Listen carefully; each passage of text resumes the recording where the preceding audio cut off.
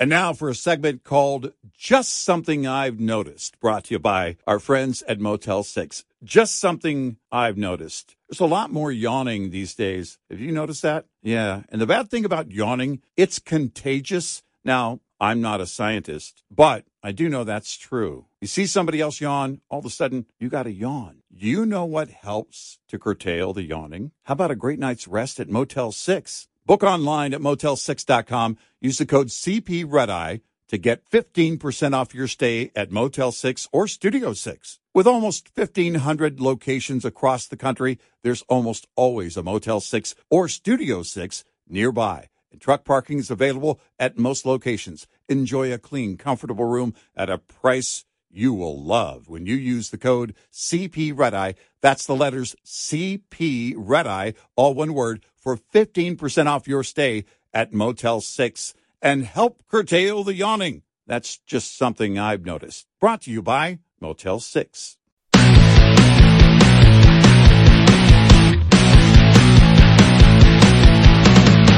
Now, it's Red Eye Radio. Gary McNamara and Eric Harley talk about everything from politics to social issues and news of the day. Whether you're up late or you're just starting your day, welcome to the show. This is Red Eye Radio. Hello and welcome. He is Gary McNamara. I'm Eric Harley.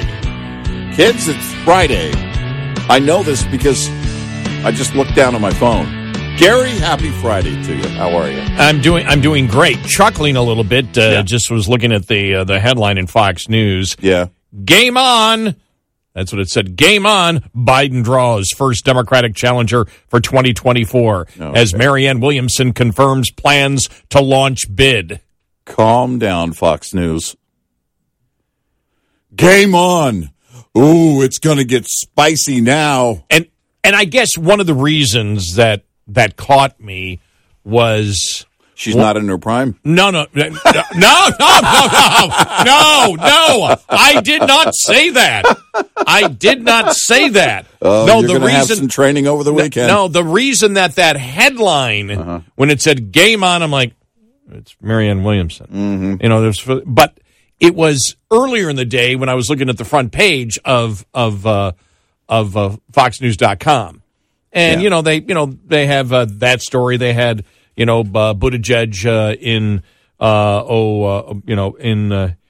Ohio. And I'm looking at the different headline news related. And all of a sudden, right in the middle of it, golf influencer Paige Spiranac posts a golf tip video in low-cut shirt. Fans can't contain themselves. Spiranac was teaching how to grip a club while wearing a low-cut shirt.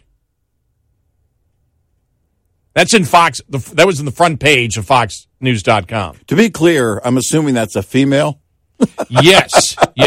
In her prime. Because John Daly does that a lot. He wears those low-cut shirts. Well, he has the figure to do so. Well, let's just say he fills out his shirts nicely. John Daly, not in his prime. No, for John Daly, he is. You're right. He is in his prime. But I'm thinking, and this guy Ryan Morick wrote the story on, she's, you see her all the time on Twitter. She's, posting, golf things and, risque, whatever. I mean, you see it all over social media. Oh, it's kind of her thing then. Okay. Yeah, that's what her thing is. Yeah, golf influencer. Right. I mean, that's really her thing. And then she gets in debates back and forth with people, but it's always in something. Let's put it this way: a significant portion of the time she is scantily clad. I don't really believe. Now, this is just me. Mm-hmm. I don't really think the primary thing she is selling is golf. But I'm thinking it's not about the game. So, or it's not about that game. Well, it may be. She may have a different game. Well, it may be about tips and things like that about the game.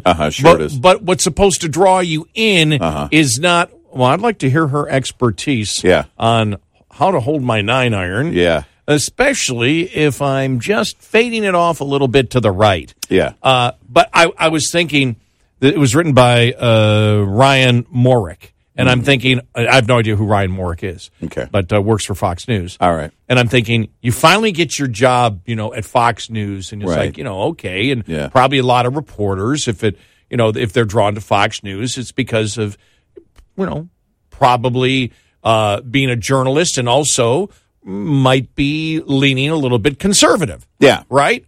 Or at the very least, you're, want to go where they have ratings in cable news. Right, but but I'm talking about FoxNews.com. Yeah, I'm talking yeah. about even, Sure. So you want to be a writer, you want to get some of these important stories out, and then they sit there and say, all right, look, Joe, you cover the Ohio thing. Jennifer, you're going to cover the Chinese balloon. Do a Chinese balloon thing and whether saying Chinese balloon is racist. That's a good one. Yeah, it's what you do, Jennifer. That's how you're going to do that one. Let me see. What else do we have? Let me see. Okay, you cover Trump. You cover DeSantis. You cover Nikki Haley. And Ryan, you cover Paige Speranic's posts on social media when she is in a low-cut shirt. And make it exciting, like fans can't contain themselves. Yeah, exactly. Which I have no idea what that means. Hey, listen, we need somebody new to cover Buttigieg. Does anybody have a bicycle? Anyone? That's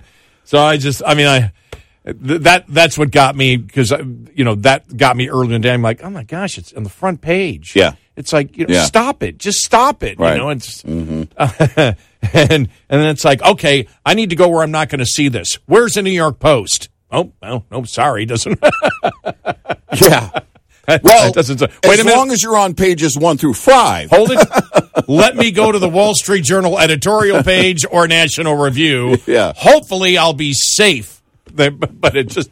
Well, for now. I can, not safe, but a place where it's safe where I can get real news. Yeah. and real commentary without throwing that in. And so I just wonder, because you and I have always asked this question, the Daily Caller, before they, went in a paywall, would always do the same thing too. They'd have all these, news stories, and it's like, this actress looks stunning in her bikini. For God's sakes, you're the Daily Caller. Yeah. I'm looking for Yeah. I know where to find that, and Right. I'm thinking, do they do focus groups? And is it like, yes, I go to FoxNews.com for the news, but once in a while I like to see a picture of Paige Speranek giving golf tips in a low-cut shirt. Don't need to. They get the clicks. They see the clicks They see right the away. clicks, yes. It's people are clicking on it, and that's why they keep doing it. By the way, I only click on it once. So cleavage sells Yeah. across the board. Right. Aside from John Daly's cleavage. All right. Yeah. So- Still not enough to get me interested in golf. But still, when I saw that, game on, I'm like, game on what? I mean, And the funny thing is, when I saw it for game on, it's like Biden draws first Democratic challenger, and I'm thinking, and I just we had talked about Marianne Williamson the other day, probably going to announce, but I'm thinking, is it another name?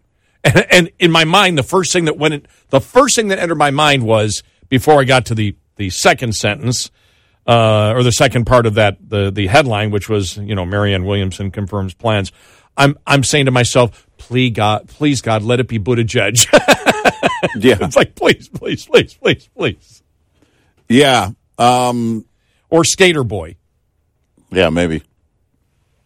It's not going to happen for Miss Williams. No, it isn't game on. No, it is not. It is not. You look at it and you see a handful of Democrats in the Senate that basically are saying, I'm going to be running in 24, the ones that are up in 24.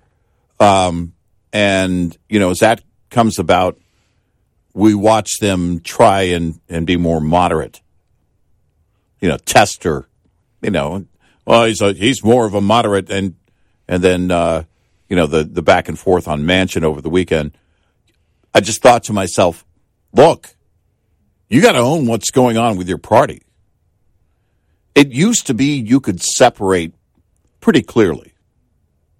Kyrsten Sinema has been vocal, and then she did the official separation by leaving the party. But this is, I look at it and I say, the cycle is going to be, the party is going to carry them to doom or not, and it doesn't matter. Tester might be able to get away with it in Montana. I don't know about Kyrsten Sinema, and I don't know if somebody's going to take on Joe Manchin, a Republican, a strong Republican. I saw the story yesterday, and we never got to it yesterday. It said Manchin's is announced he's not running for president. Uh-huh. Like, yeah. My God. Yeah. That was the biggest non-news story of the day. Exactly. I don't know anybody that was even mentioning his name. I did see the headline, but I think I forgot where I saw it, but I only saw the headline on one website. I didn't see it anywhere else. It's yeah. No, I saw it. Was it Fox? I think it was, because it was part of an alert. But, it was, his focus is going to be on his state as the talk of GOP challengers. It is Fox. There it is. Joe Manchin, not running for president. Yeah. Okay.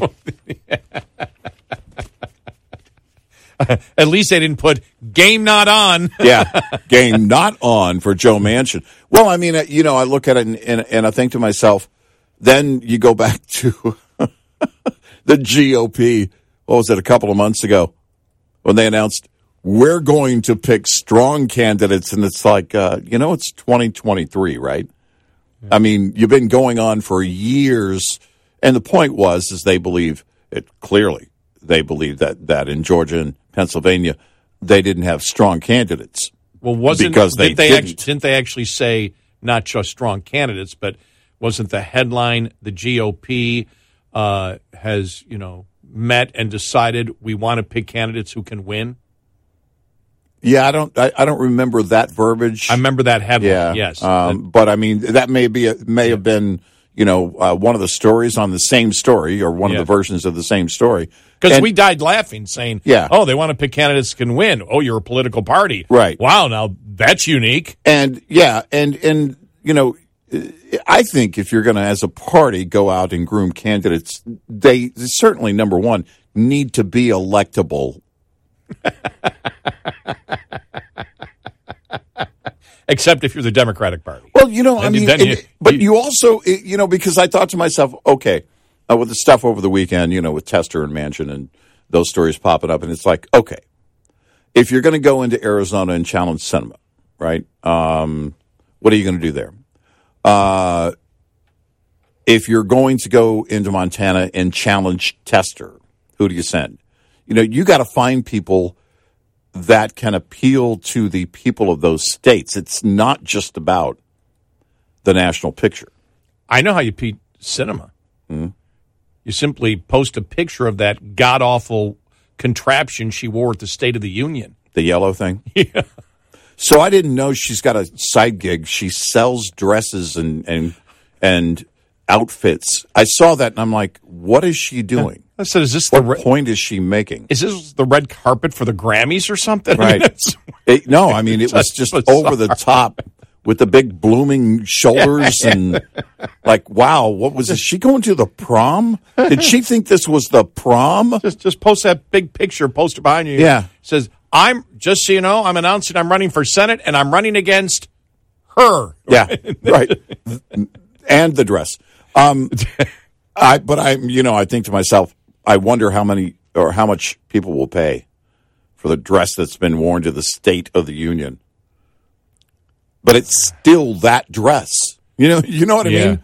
It's not like a normal dress. No, I don't know how popular that would be. Well, it would be, it would be one thing if this was Nancy Reagan's, dress jacket or something that she wore to her husband's first State of the Union or his inaugural address, the inauguration and inaugural address, and things like that.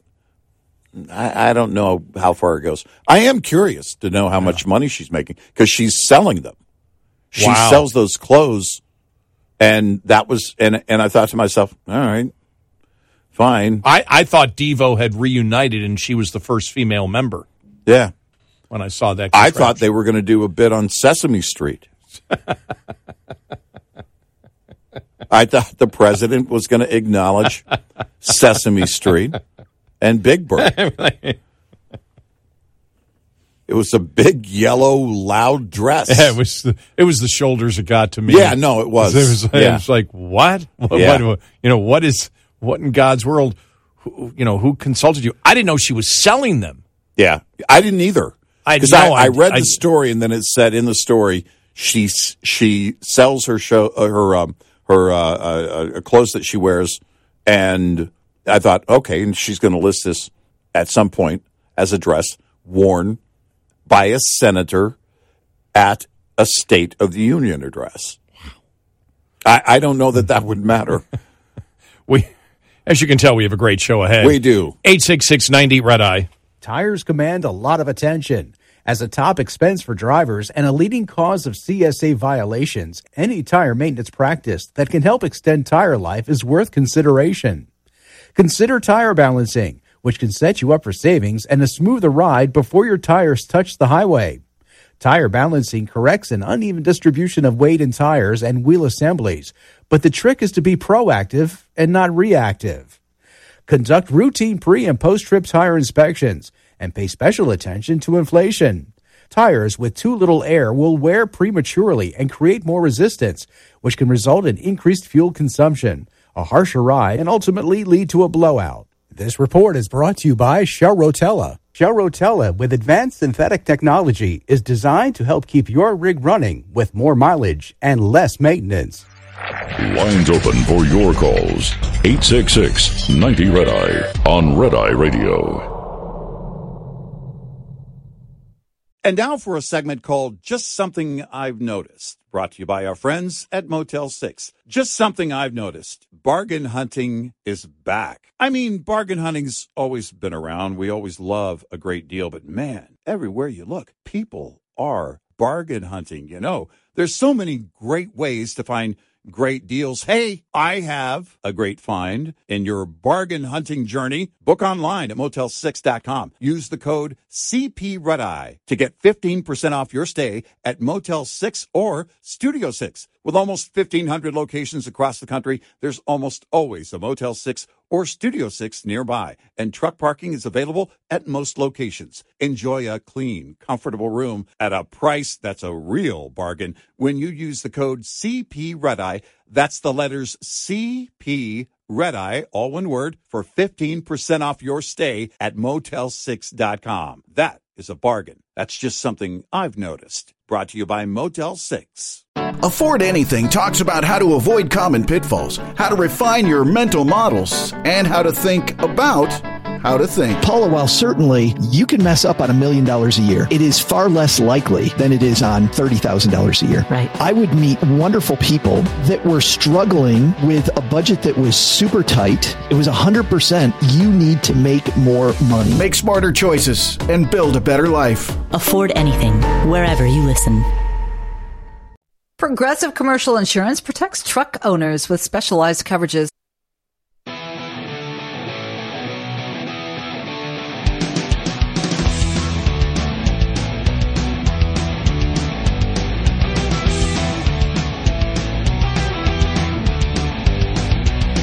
Hey, it's Red Eye Radio. He's Eric Harley, and I'm Gary McNamara, 866-90-RED-EYE. Well, Buttigieg made an appearance in East Palestine, Ohio, yesterday. Was it a mistake not to come here sooner? What I tried to do was balance two things. My desire to be involved and engaged and on the ground, which is how I am generally wired to act, and my desire to follow the norm of...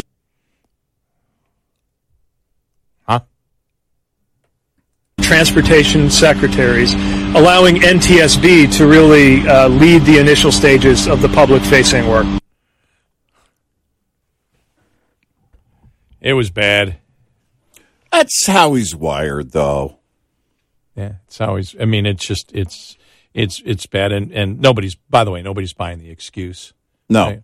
I didn't want to interfere with the NTSB. You don't. You go there and we stated what he should have done from day one.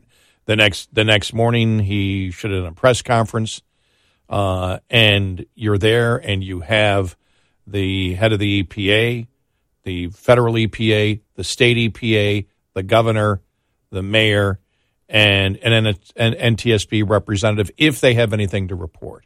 And if they don't, then the NTSB doesn't have to be there. But it came out yesterday. Well, first off, I talked about one dumb thing that I hate this week, and this is the second one that I hate. And it is when you see this, everybody's trying to politicize this. They're all politicians. That's the only thing they can do. Everything is politicized. I love how they talk about, and the media talks about it consistently. We need to stop politicizing things. We politicize everything. If you didn't politicize something, that would be news.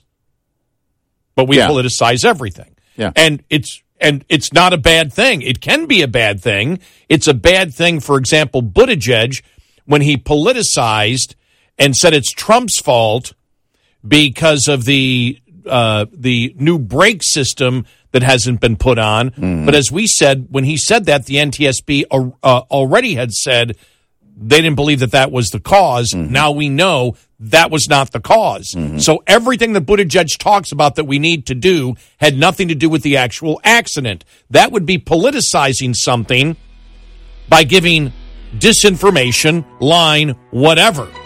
Yeah, blaming the opposition instead of addressing the people on the ground. Yeah, and are dealing with it. And the real cause of the accident.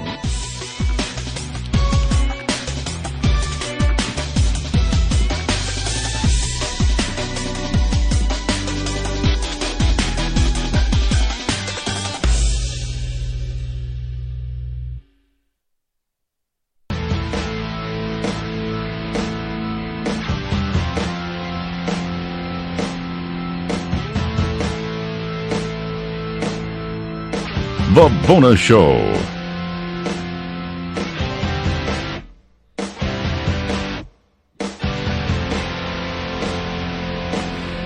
It's Red Eye Radio. He is Eric Carly, and I'm Gary McNamara, 866-90 Red Eye. Then, of course, as we predicted, and we don't make many predictions unless we're positive we're going to be right, but we said the number one question is going to be about East Palestine and why it took so long for the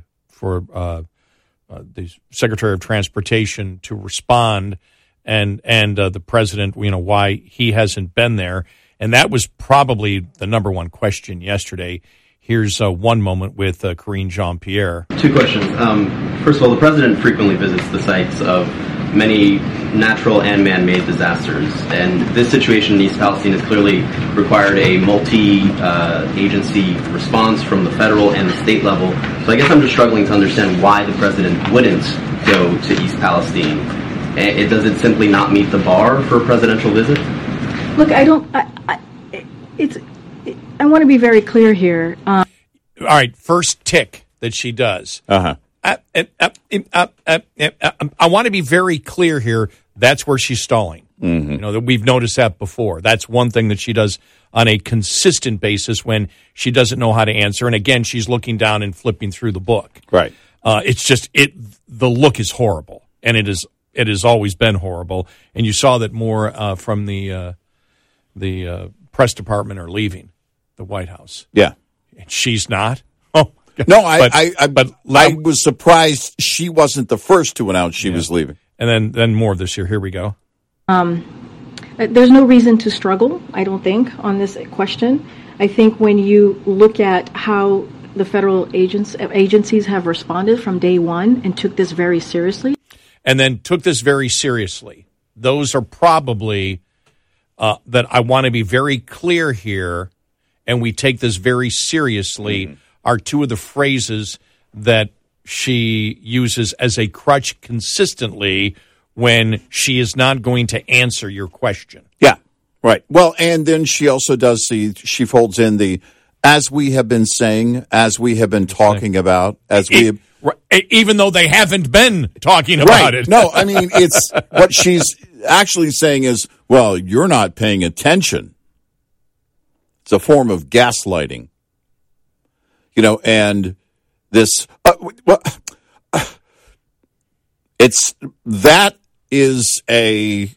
basically it's almost like mocking the reporter. Like, how could you ask such a stupid question? As she looks through her book of answers. Good, then give me a stupid answer. What page is it on? Just hand us a copy of the book. Well, there's nothing in it. It's like, I'll never forget. It says... I'll never forget during the Clinton administration, somebody sent me a book one time, and it was like the accomplishments of the Bill Clinton administration, and every page inside the book is blank. Yeah. No, every page starts with, I want to be clear. Yeah. And the initial report on the from the NTSB, again, and this is something that the left and the NTSB had said early on, they believed it was, wheel bearings. Yeah, overheating of the wheel bearings, and they're saying that there had been complaints about this leading up to the crash. And so I think that's how they knew early on. And the head of the NTSB actually said that because Jake Tapper asked her that specific question. Mm-hmm. Yeah. She goes, well, that had nothing to do with it. Right. And that's what they've been pounding on. And then everything else they've been pounding on, the whole thing that he actually, it became a liberal shopping list, including the fact that, there has to be more, personal time for rail workers. Yeah. And, everything that we went through in December, with that contract. And it's like, it just became, and so, it just drives me crazy when people say they're politicizing it. Well, yeah, you politicize everything. That's a given. If politicians don't politicize something, that would be the headline because they're politicians, so they're always going to be accused of politicizing. It's what is accurate in their statements for a politician to use the truth. And somebody say he's politicizing it by saying this. Well, I don't care. Is it the truth? Right.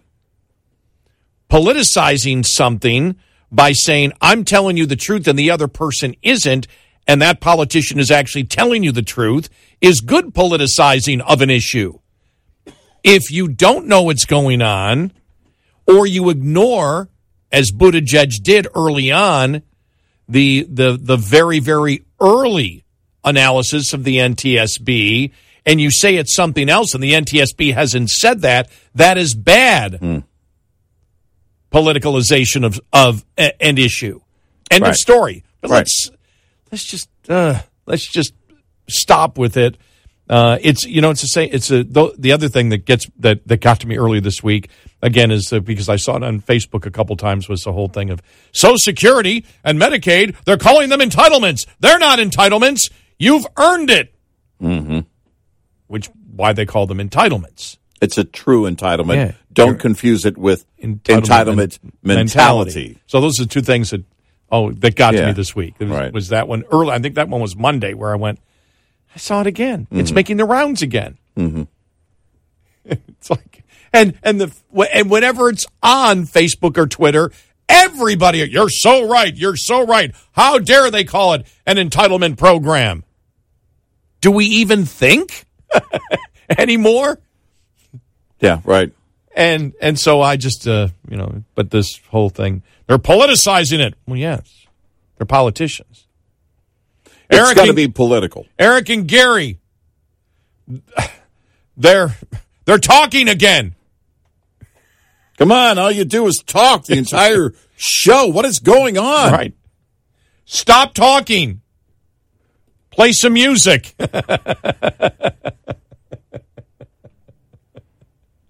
What happened? Where's the band? How come all I hear on your talk show is talk? Stop talking. I mean, this is sometimes we don't realize, it's like it just takes a moment to say, well, wait a minute, they're politicians. What do they do? Okay, anything they say, they'll be accused of politicizing it.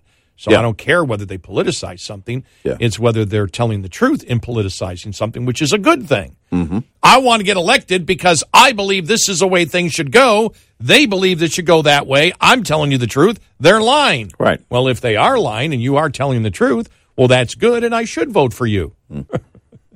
Or that should be a reason I should consider voting for you. Not the only reason, but it should be one of the reasons. Yeah.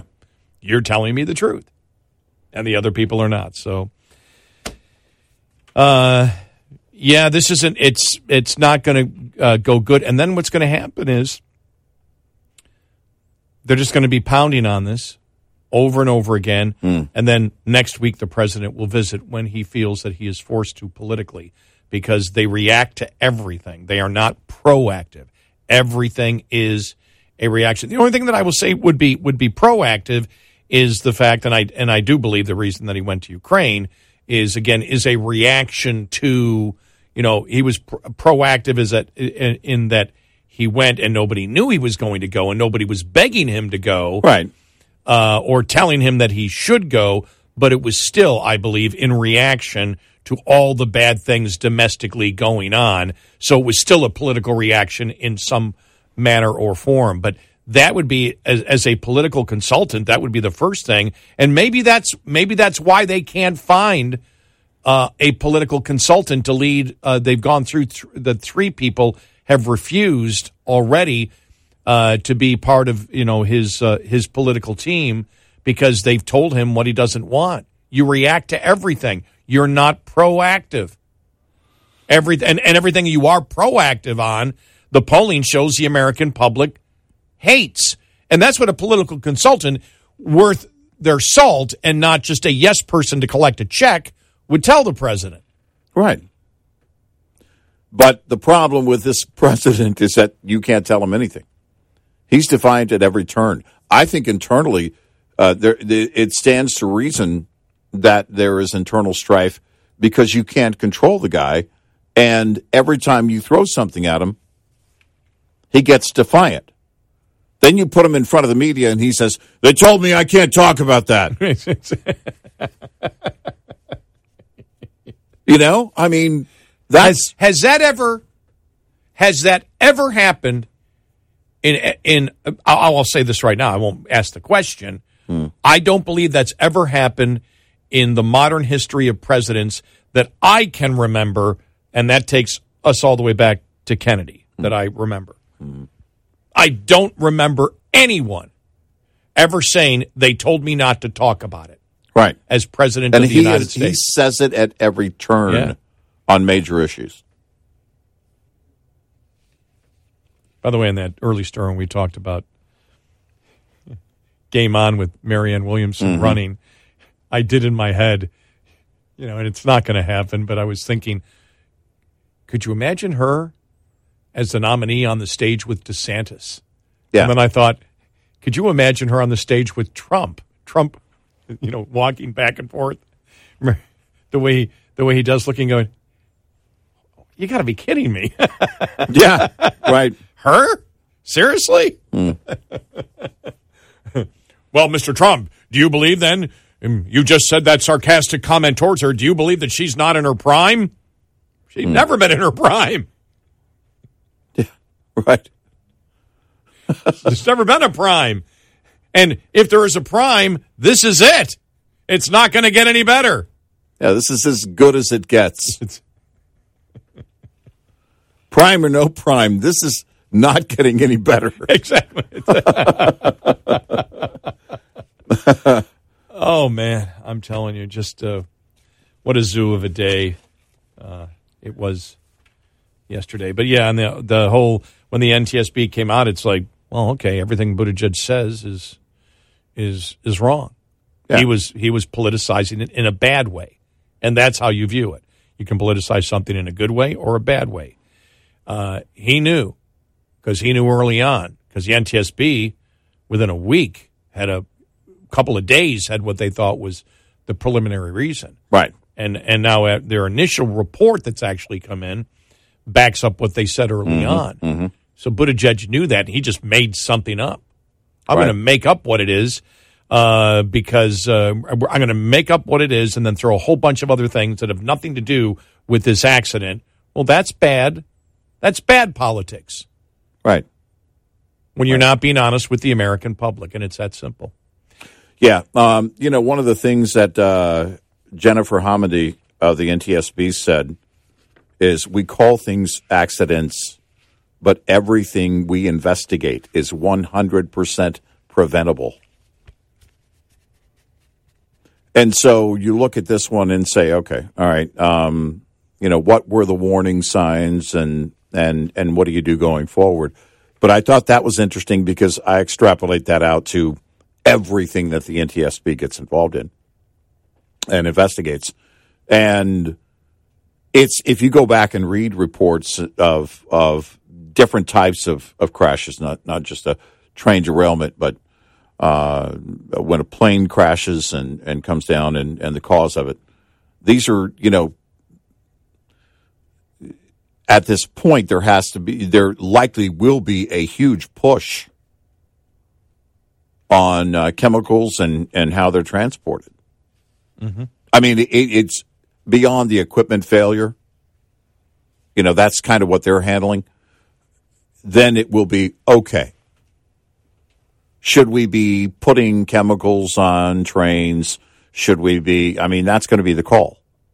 Already if you look at trucking and hazmat materials, all that stuff has to move. It has to go. You have to take it somewhere.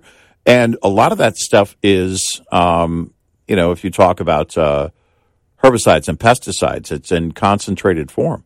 I have friends that drive trucks, and they're hauling very dangerous stuff, But when it comes to the forefront through a crash or a derailment like this, there's going to be a calling for more regulation. I guess we'll see where it goes for rail. 866-90 Red Eye. Coming up, more with Gary McNamara and Eric Harley. It's Red Eye Radio. The NTSB chair who said that, everything that they investigated could have been prevented. Mm-hmm. What does that actually mean? Yeah, because there's a cost benefit analysis to everything that is done. Mm-hmm. And, sure. And if you slowed down, for example, automobile accidents, mm-hmm. you could have a lot. Every single automobile accident could be prevented. Mm-hmm. Mm-hmm. Somebody makes a mistake, or there's an equipment failure, or a tire is blown, and something was dropped on the street, and the tire was. If that thing wasn't on the street, then the tire wouldn't have blown. Mm-hmm. What exactly does that mean that every accident could be prevented? And I think that's her point, is that there are a number of things that are involved in every accident. Right. Top of the Hour News is brought to you by House Products. Visit houseproducts.com. This is Red Eye Radio on Westwood One.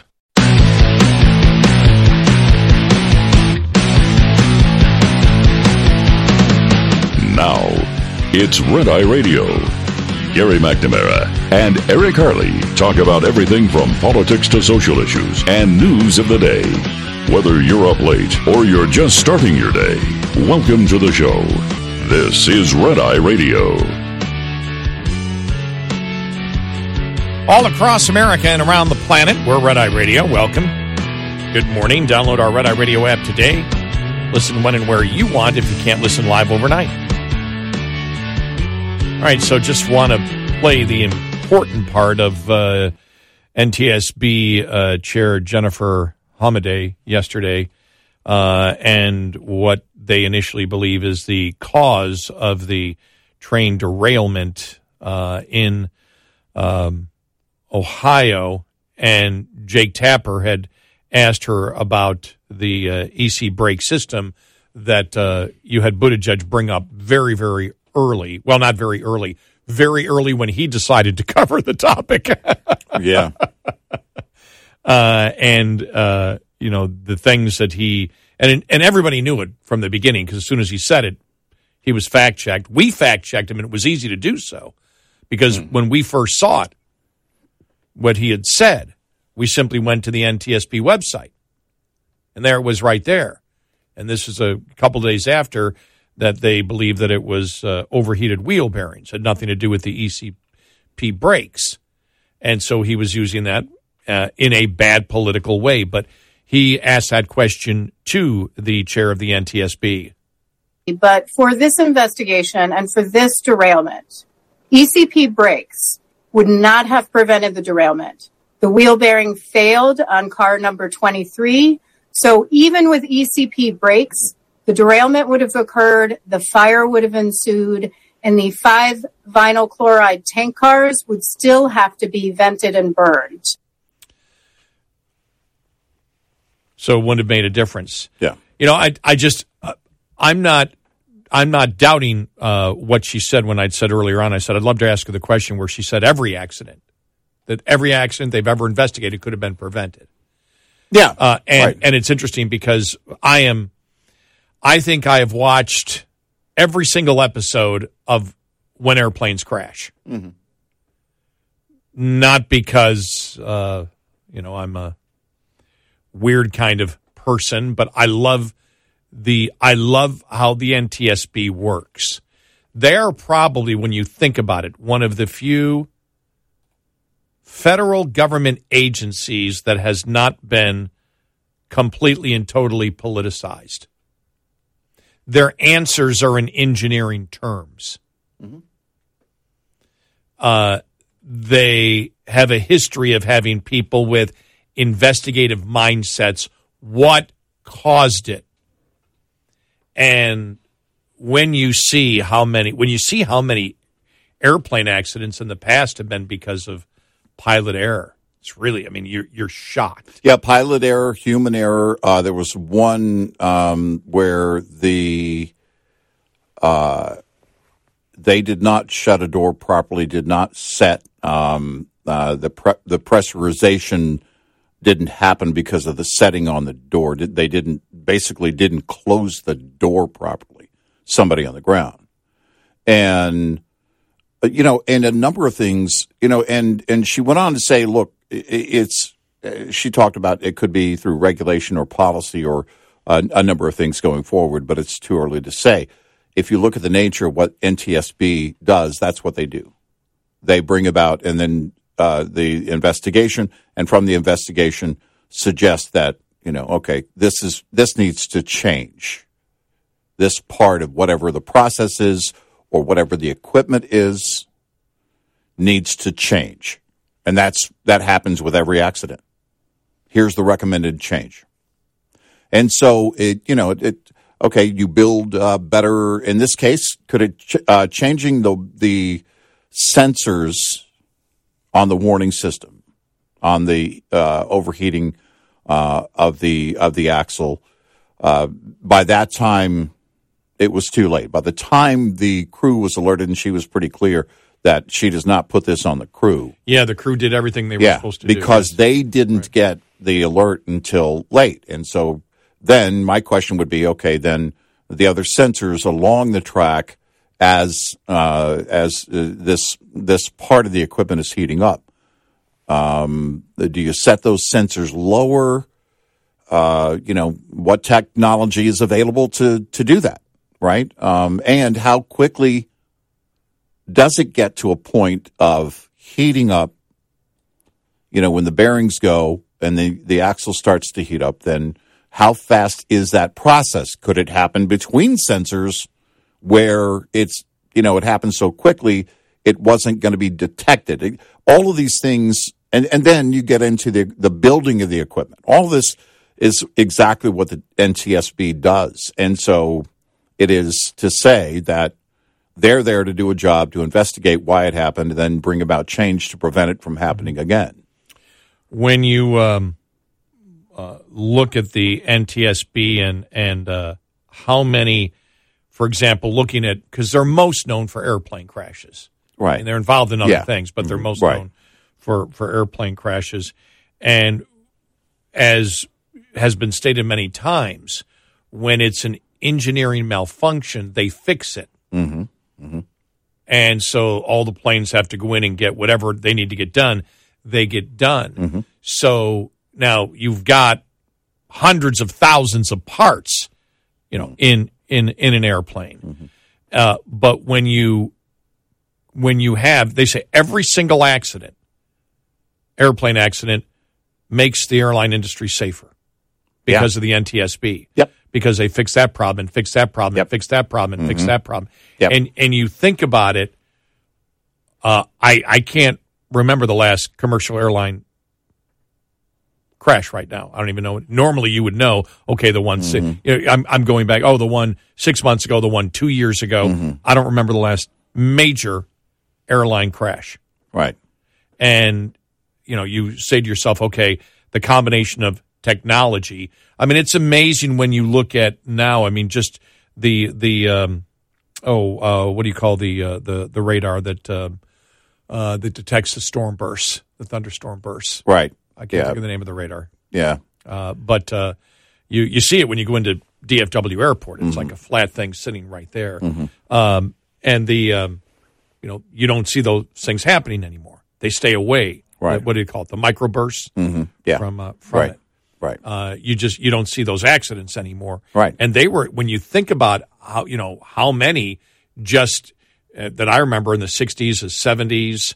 I remember the one here at DFW. And I was watching it the other day, and they had I can't remember what it was. Oh, it was New Orleans. It was that New Orleans airplane crash in the 70s that took off and went right into the neighborhood, and that was a microburst that brought it down. Well, the new radar would catch it these days. Right. And so, that's something that has come out of technology and the avoidance of those particular areas. That's it. That's the point of everything is 100% preventable. So you can take what you learn and prevent it from happening again with technology and changes. And those are the things that we measure, during COVID. Doppler radar. Doppler, yeah. The entire, idea of assessing our own risk went out the door during COVID. It was like, okay, we'll hand it over to, government officials and other people to tell us what risk we're going to take. And it seemed to be, for too many people, the willingness to sit down and just wait for somebody to tell them they could move again. Well, we take risks every single day. Countless people get on planes, and countless, even more, get in a car, which is far more dangerous. Well, look, and when she says, every accident can be prevented, and I'll never forget when I was in driver education, and the driver ed teacher told me, if you do what you're supposed to do every time you get in the car, you should never, ever get into an accident. Right. If you're paying full attention. Well, people don't. But you could make cars a lot safer, but there's a cost benefit and a real world analysis. For example, there's no reason, speed. I would like to see the statistics of, speed. If all cars went 10 miles an hour, how many people would die inside an automobile? Well, if all people did, as your instructor said, what they're supposed to do. Right, exactly. If everybody did what they're supposed to do, it's preventable. But if you decrease, the reason that if I bring up decreased speed, not that it's ever going to happen. People don't be ridiculous. Well, there you go. The real world. So it's not about people not dying. It's about the fact that the masses want convenience, and I want to be able to go exactly 70 miles an hour. I never go 74, 75. I want to make that known to any law enforcement. I never go that slow. Who might pull me over on the way home. But going 70 miles an hour, you're actually safer if you're going 55. But the fact is, people like going 70. I like going 70 because I get home a lot quicker. And it may only be 5 or 6 or 7 minutes in the drive that I have, but it's like, oh, I want that. And then if I get in an automobile accident and I get severely injured, I'll say, well, I don't like the speed. But for the reality is, I do like it. And that's the real world. So anything you can totally decrease the number of people who die in accidents and accidents in general. But it's the cost-benefit analysis that people initially like this will say, well, it doesn't mean anything, but it does if, it skyrockets through the roof. For example, the cost-benefit of analysis of the Democrats of saving the world in climate change. Mm-hmm. But we're trying to save the world. Costs shouldn't matter. Mm-hmm. Well, there's great doubts as to whether they're saving the world. Yeah, because they're not bringing evidence like an NTSB would. No, they're not. They're not bringing the evidence. But even the people that believe it, because that's the point, the people that believe that the world is coming to an end, very few are willing to pay the cost to do it. And that's the reality. On air, when you look at any type of engineering designs, if you inspected planes every week or every day fully, you'd probably lower the number of crashes or accidents based on anything engineering in a plane, mm-hmm. or any faulty thing that happened in the manufacturing process that they missed. But the fact is, the cost-benefit analysis isn't there to inspect it all the time, because airplane costs, to get on a flight would go through the roof, mm-hmm. and then people wouldn't like it. And so convenience, being comfortable, let's be honest. Every radio and every huge sound system should be taken out of every car. Well, I mean, they every city on the planet, I can say in the States, has a no texting while driving law. Yeah. But you can look at your GPS. You can look at your screen. You can look at your dash. You can look down. You can, this is where, and I think to her point, you could apply this. Now, this isn't NTSB recommendation, but the OEMs of cars, what have they done? Well, okay, now they have projected a lot of the dash activity up to the windshield, the lower part of the windshield, so you can monitor things without having to move your head in a big way and take your eyes off the road.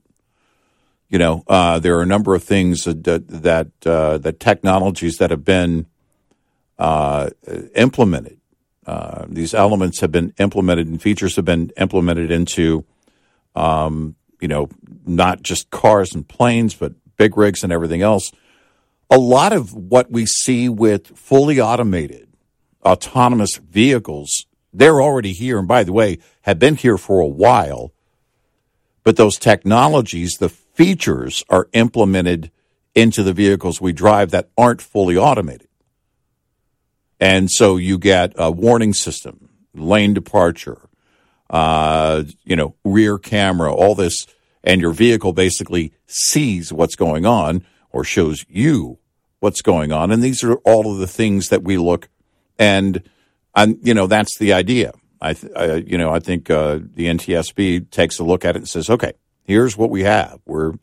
This is the evidence, and then applies it to us basically as a traveling public. What is what are going to be the norms and demands for travel, right? For going places, transportation. And then you apply that and say, okay, these are the trends, and this is what we see, and this is how we make it safer. I think it's fascinating, and it is very scary. There's a YouTube channel that is dedicated to recreating with the simulator. They use the flight simulator software, mm-hmm. but they recreate plane crashes and go back to the reports, and then at the end and tell you what change was brought about as a result of what they learned about that particular crash.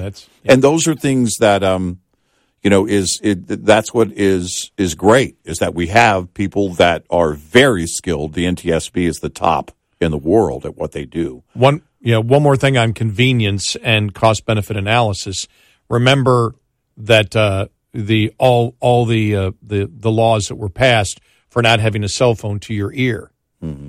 Well, everybody now has, every modern car has a speakerphone. Mm-hmm. The difference between holding your phone to your ear and having the speakerphone is hardly any difference at all. Mm-hmm. So there's accidents are still being caused by people being on their phones. Mentally distracted. Mentally distracted. You're not watching it. Did I just go through a red light or not? It's having the conversation. Mm-hmm. But the imagery of holding the phone convinced politicians all across the entire United States to ban you from doing that. Mm-hmm. But there's really not much of a difference between that and a speakerphone, but they know the public won't go for no speakerphones in the car. Right. So, again, that's the real world and the cost-benefit analysis, that on anything that probably could save a lot of lives, as could speed. Everybody go 40 miles an hour. Sure. Yeah, I mean, everybody beyond go 30 miles. NTSB does, yeah. That's the policymakers reacting emotionally to a public that doesn't want to give up their phones. Yeah, which is ridiculous. Right. 866-90-RED-EYE. Most owner-operators leased to larger carriers are paid on a per-mile basis or a percentage of revenue per load. The per-mile basis is most prevalent among larger fleets, percentage at smaller.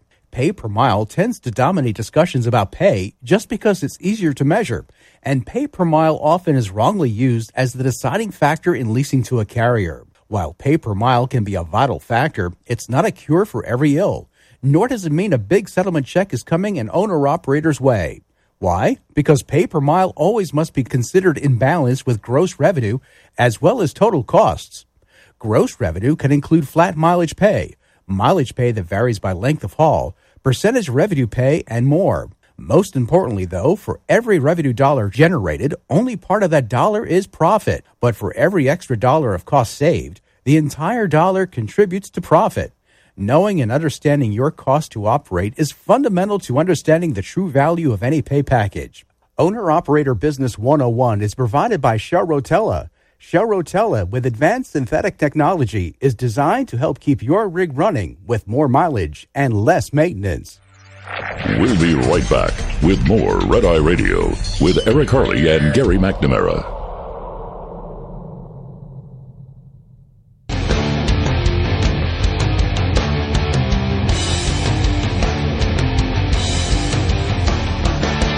It's Red Eye Radio. He's Eric Harley, and I'm Gary McNamara, 866-90 Red Eye.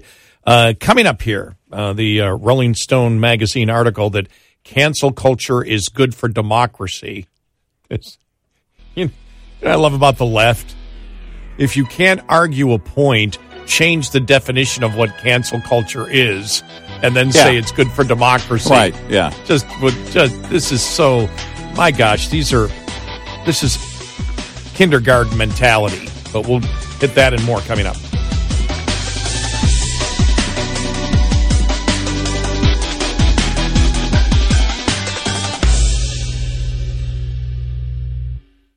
What's up, everyone? It's Reality Steve, your number one source for all things Bachelor Nation and reality TV. Every day, I'm giving you the behind-the-scenes juice and your info on all your Bachelor Nation stories, and also interviewing some of your favorite reality stars. My name has been synonymous with spoilers, but I'm so much more than that. Give me a listen. The Reality Steve Podcast, part of the Believe Network. Just search BLEAV on YouTube or wherever you listen.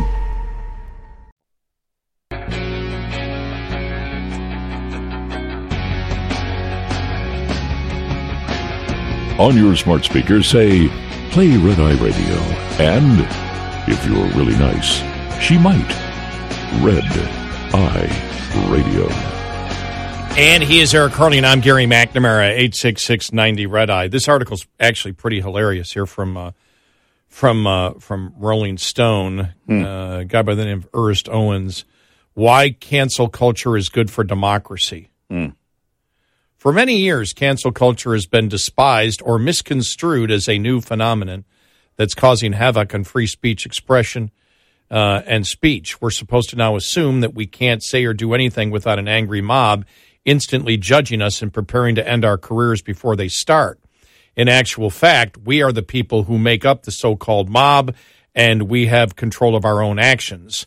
Cancel culture has leveled the playing field for those who can't always rely on the government to protect them. Right now, bigots are protected under the First Amendment to fuel disgusting rhetoric without state-sanctioned consequence.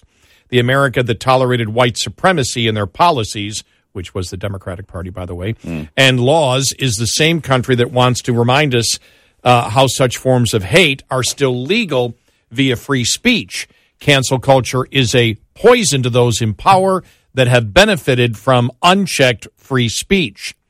When conservatives on Fox News declare that it's a free country and that cancel culture is un-American, they forget that speech works two ways. It allows for discourse to take place, but grants all voices can be heard. In other words, straight white men and other people with power aren't used to getting pushback for the ways that they conduct themselves, and cancel culture has reset the way society can react. Those who fear cancel culture may claim they fear suppression of speech, but it's accountability that they want to avoid. Oh, boy, I can't wait to have fun with this here. When British media personality Piers Morgan publicly attacked Meghan Markle on a March 21 episode of Good Morning Britain, he didn't expect the immediate backlash or that he'd soon be exiting the show. Morgan slammed Markle for seeming to criticize the royal family and complaining about the bigotry she faced within the family and from the British press. Many viewed Morgan's comments as insensitive to Markle's mental health and racially insensitive, given often the racist coverage she'd faced from British tabloids as a black woman.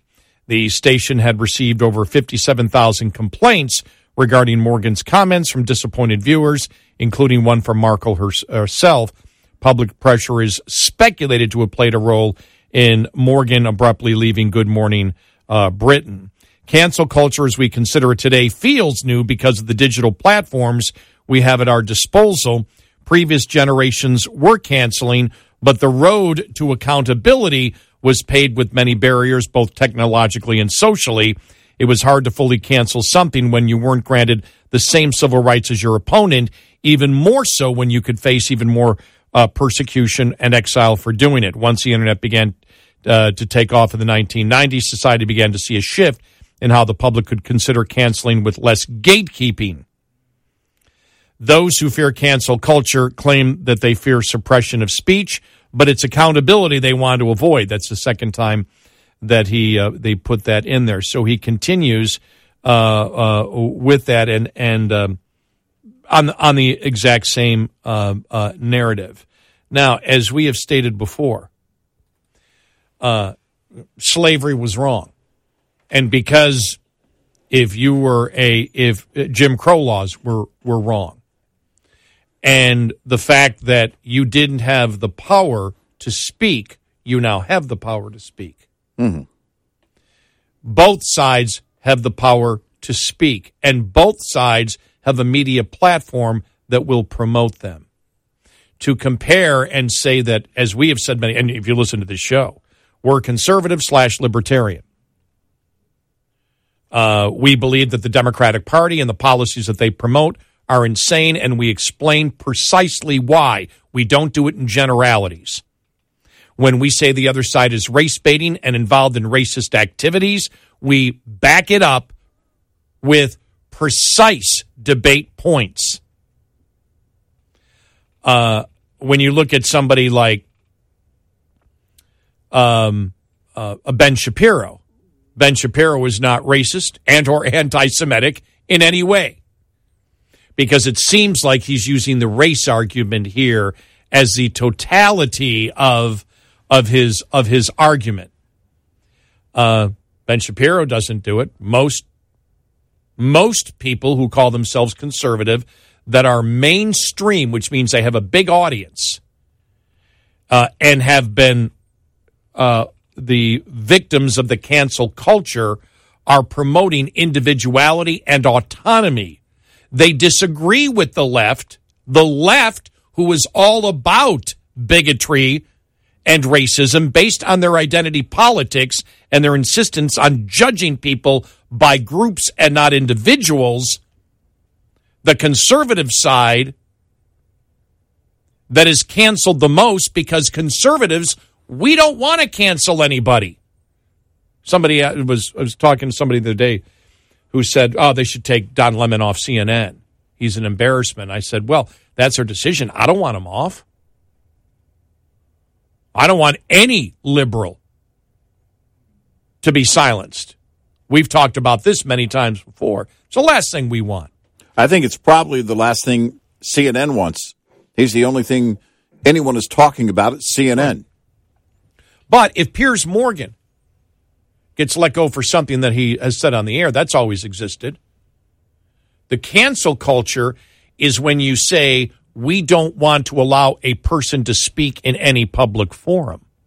That's different than a private company, for whatever reason, stating, nah, that's not the direction we want to go. Nah, we don't like, that's happened on music stations. We don't like your morning show, it's too mean. Or we don't like your morning show because it doesn't have any listeners. Yeah, exactly. That would be another reason. It's too mean, and advertisers don't want it. That's a different ball game. It's a different ball game than wanting to forcibly, through violence, stop somebody from speaking on public property when they have a permit to do so, and everybody, irrespective of their political affiliation, has been invited to that public place. It is not about being afraid of accountability. The people that actually don't want, it's about the fact that the left, and he knows this, he's not stupid, Mr. Owens knows this, it's the fact that the left doesn't want to have to explain to the public precisely what they believe. And it's conservatives that are calling them out. Well, and what Owens is doing here, too, is also starting on the wrong premise and on a couple of points. And I've said for years that when you start on the wrong premise, that everything beyond that may sound logical, but it's still wrong. And this idea that, well, hate speech is protected. Well, what is their definition? What is his definition of hate speech? Would it be the stand-up routines of a Dave Chappelle? Because that's the cancel culture. Yes. He came out and used and talked about biology. He's a comedian, but they wanted him gone. They wanted his livelihood to end. And that is the cancel culture. It is any, not just dissent, but thought that isn't theirs, thought that does not belong in their agenda should be shut down. And people should have their livelihood taken from them. He writes here, the potential for cancel culture is democracy uncensored and unchained. Despite how critics have tried to represent it, cancel culture is not cyberbullying or doxing. Of course it is. Yes, it is. This is where he changes the definition of cancel culture in order to make his point. I'll just make it up as I go along. Liberals do all the time. We're going to change the definition of that particular word. Right. Woman, we can't define it anymore. Right. Cancel culture gives us a chance to engage in new and exciting ways. No, it doesn't. No. It does the opposite. No. And we believe the cancel culture exists because the left knows they can't win the argument in the arena of ideas with the people if challenged by conservatives to say, tell us exactly how you believe, for example. And when they have opened up over the last couple of years, as we have seen, a biological male can be a biological male or biological female because he says so. Everybody knows that's idiocy. Right. And so what did they do to do it? They bully people into the fact that if you don't agree with this, as we saw, you want the cancel culture? The cancel culture has affected the left. You think those swimmers for the Ivy League are conservative libertarians? Right. The women? And many have said, we're liberal, but this is insane. Antifa showing up at the door of Tucker Carlson at his home? You know, these are the things that, because what he's trying to do here is say that cancel culture is simply dissent. It's simply opposing view, and it's coming from the perspective of the side that is wanting to shut down dissent I know. of any kind. I know. What he's trying to say is, no, cancel culture is simply dissent and opposition in opinion. Right. No, it is not. As if cancel culture is the fact that conservatives don't want the other side to be heard. Right. I mean, it's completely posterior backwards. No, and he knows it. He took, in fact, he took the entire wave of the pushback against cancel culture and tried to pretend it was their side and that's their position and that they're the ones that are not looking to do any harm. When you're looking to shut down anything and everything, from a comedian's livelihood to opposing views on a channel they don't even watch, then that is cancel culture. Look, we talked about the President of the United States. And every single Democratic major leader, without any objection from any Democrat, lying about the Georgia election law. I was just about to use create that. Yep. create racial division and hatred based on a lie. As we have stated before, that's what KKK leaders did. If Mr. Owens knows anything about history, that's what white supremacist groups did. They lied about something to cause hatred between the races based on a lie. That's what the president did. We have never called, even though we find it despicable, we have never called for that type of horrendous, despicable speech to be banned. No. Because we want people to know exactly where the President of the United States and the Democratic leadership and the mainstream of the Democratic Party, what they believe. We don't want them to shut up. We want them to promote their bigotry and their hatred and their stereotyping. And from the president on down, the entire party got on board. Major League Baseball got on the board. Yep. Got on board to the point that they canceled the All-Star game and moved it to another state. Yes.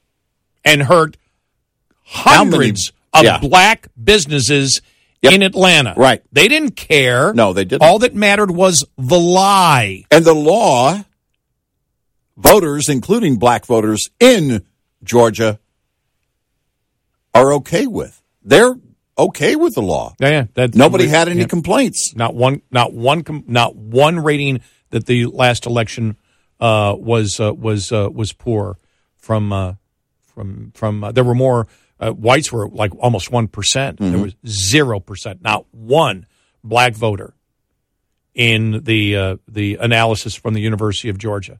Right. Afterward, not one could they find who said their experience was poor. That's cancel culture. And we know voting was through the roof. Right.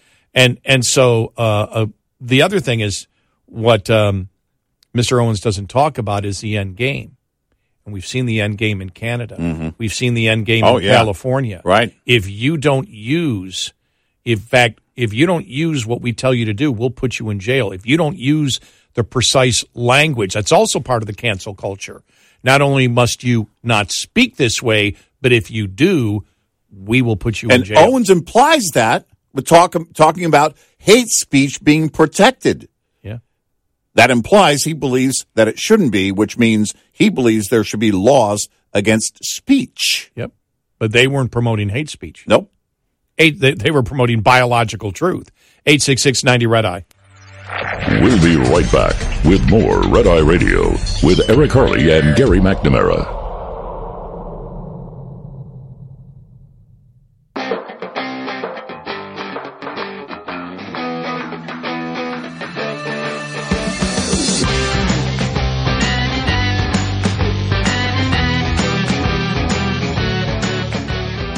It's Red Eye Radio. He's Eric Harley, and I'm Gary McNamara, 866-90-RED-EYE. So it's interesting that even on cancel culture, and this is something that we have said, the left cannot tell the American public what they really feel. They have for a while, and then they had to start, as we see in the Biden administration, they're backing off, and now they're lying about what cancel culture is. Yeah.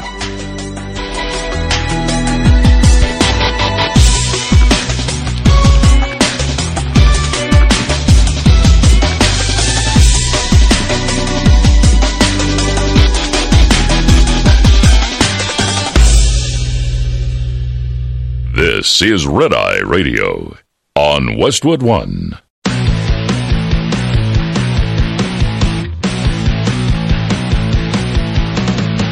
Now, it's Red Eye Radio.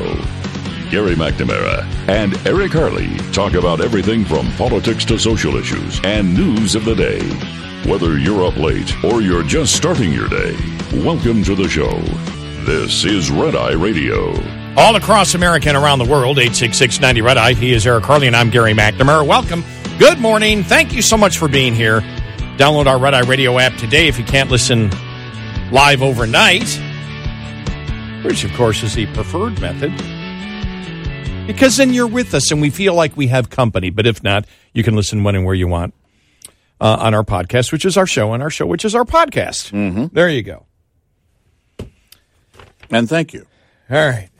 I'm still laughing at the headline that got no publicity this week. Joe Manchin announces he's not running for president. That's nobody cared about that.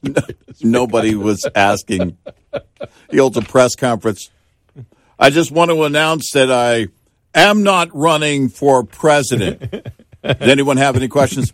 Yeah, was anybody actually asking you to run for president? All right. Now, no. This is almost as good as, and we have talked about the evolution of, illegal immigration. That it went from illegal immigration to undocumented immigrant to immigrant, and then tested for a very short time in California. What was it? Temporary displaced traveler. That's right. Now there's a new one. Oh. And we have to thank Justin Trudeau, Prime Minister of Canada, for coming up with this. He says he and Joe Biden will discuss stemming the flow of irregular migration into Canada when the president visits Ottawa next month. All right. Irregular migration. Okay. What? Because he can't say illegal, can he? No. Well, let me ask him. Is it legal? Well, this migration? I believe Justin Trudeau should know that even using the term irregular migration, that is still xenophobic. Yes, and we want to make that clear. That's by the Democrat liberal standard. I want to make that clear. Right. Well, keep Canada. That's what I always say.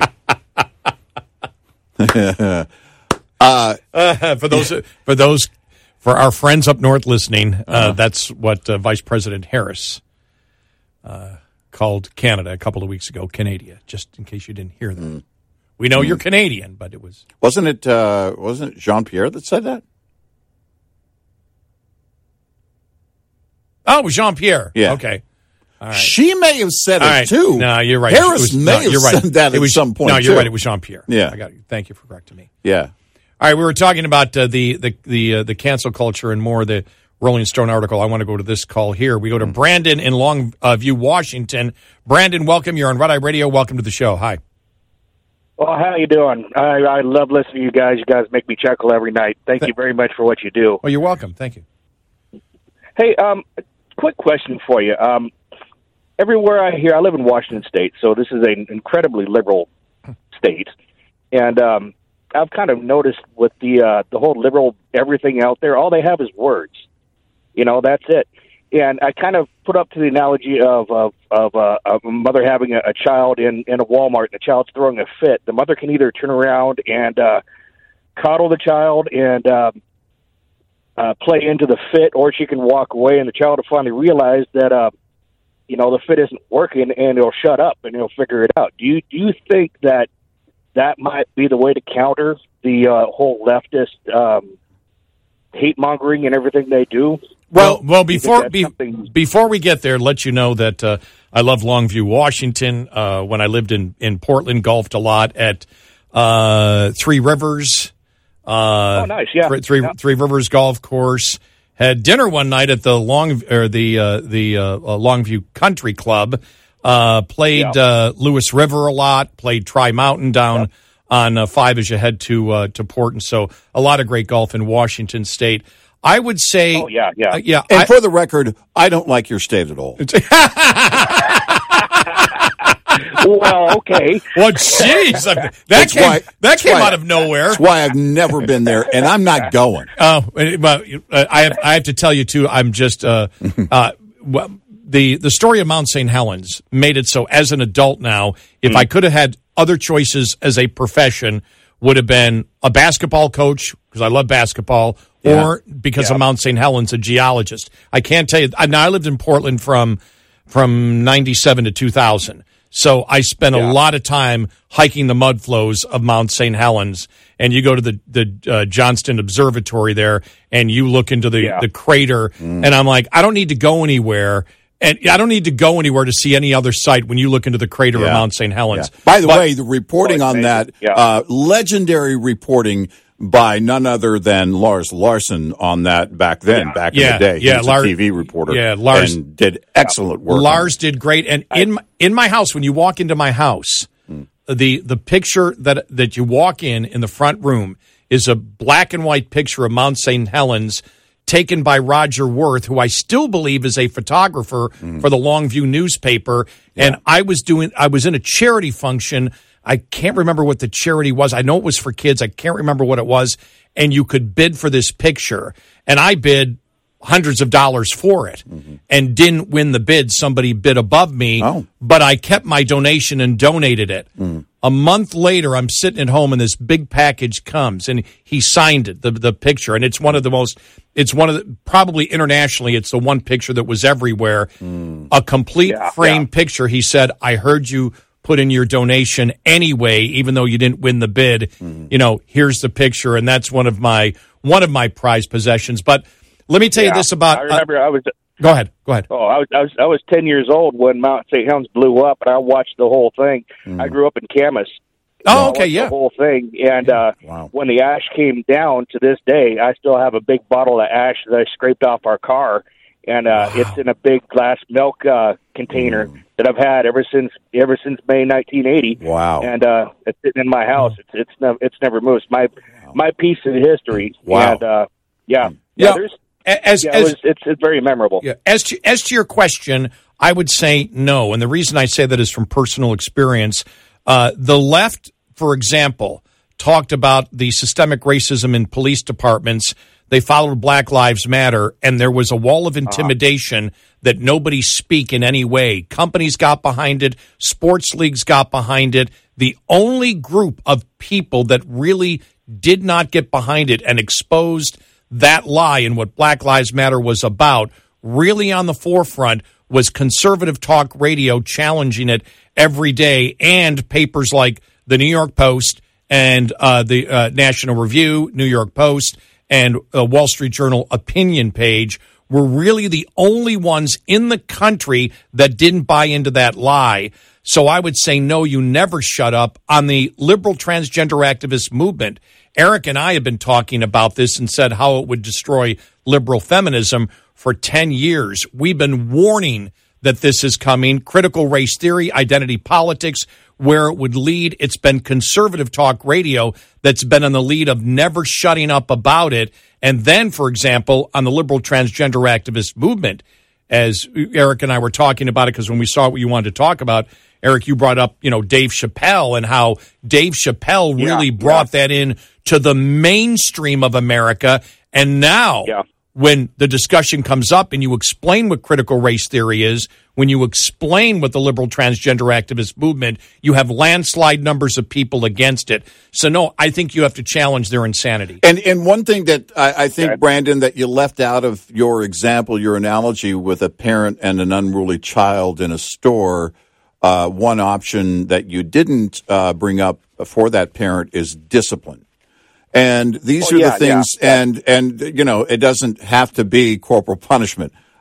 Discipline is done, in fact, I believe, not just every once in a while, but it discipline, that tone of discipline, it should be every day. I mean, that's kind of the idea of the word. And so when you apply that here, We're not, by the way, suggesting that we go spank any liberals. That's, I mean, not whatever you're into, but consensual, consensual only. Yes, consensual only. Consensual only. But I'm just saying. But what the idea is that, and in this regard, it would be the discipline is to not stand down, to not ignore it. Now, that's not to say that you have to engage every single time.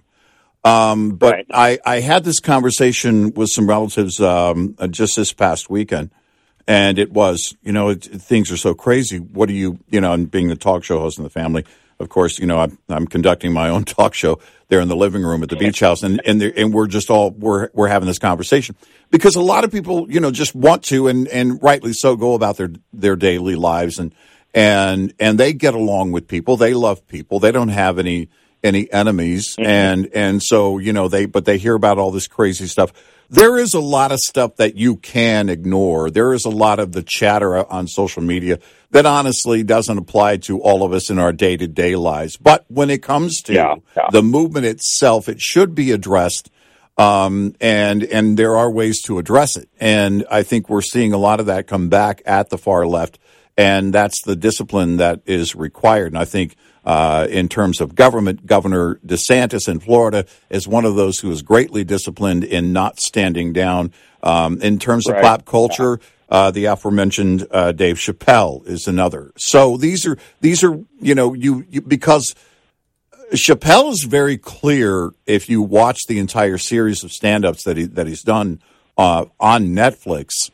About his position and who he is as a person, and what he means by all this. And look, first and foremost, he's up there to make people laugh. If you don't think it's funny, you don't have to watch it. But beyond that, it is people wanting to take his livelihood, and people so angry at him, to the point that at the comedy festival he was actually charged on stage by an individual. But these are, but when you look at the pushback also from the stand-up comedy community, I've never said that in that phrase, but they really are a community of comics. Those guys are all friends. They kind of hang out and they help each other because a lot of them work together very closely. And if one is to fall.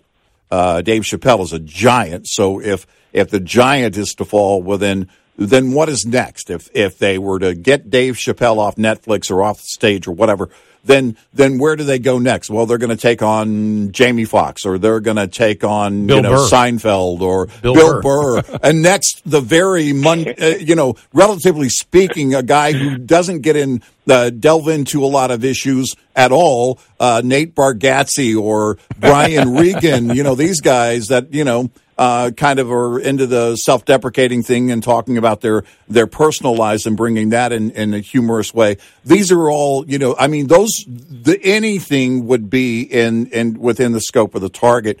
And the fact of the matter is that ultimately all they're trying to do is make people laugh. Chappelle's been doing it since he was a teenager. His dad drove him to do stand up when he was a kid. What he does requires great discipline, which he has practiced over the years, but he's going to do it his way, and you're not going to shut him down. And he shouldn't be shut down, whether you agree with him or not. He should never be shut down. So that's true freedom of speech. Yep. That's what it, and that's what it requires. And we always have to defend it. And, and there are so many ways to do that and also practice that free speech every day. Brandon, we appreciate it. Thank you so much for calling. We appreciate your call. But, I think that's really what it comes down to is that Let's the go, discipline, Brandon. Yeah, exactly. Exactly. Woohoo! I can get that on a T-shirt. But, great call. I think that's what, sometimes it feels like, oh, man, I just want to turn it off. And again, in terms of the stuff on social media, you can, that's not a bad thing to turn something like that off. But as a society, we should reject any person or group that is looking to go to the point that any dissent should be outlawed. They keep in mind, they are labeling many things as hate speech, and even true hate speech is protected by the First Amendment. And it's because, and frankly, you and I talk about it, I want to know how people think. I want to know who people are, right, and whether it's a hate group, a true hate group, or the political opposition. I want to know how people think. I want to know what they're proposing. I want to know these things, and the First Amendment allows them to verbalize that. We'll talk more. 866-90-RED-I. Lines open for your calls. 866-90-RED-I on Red Eye Radio.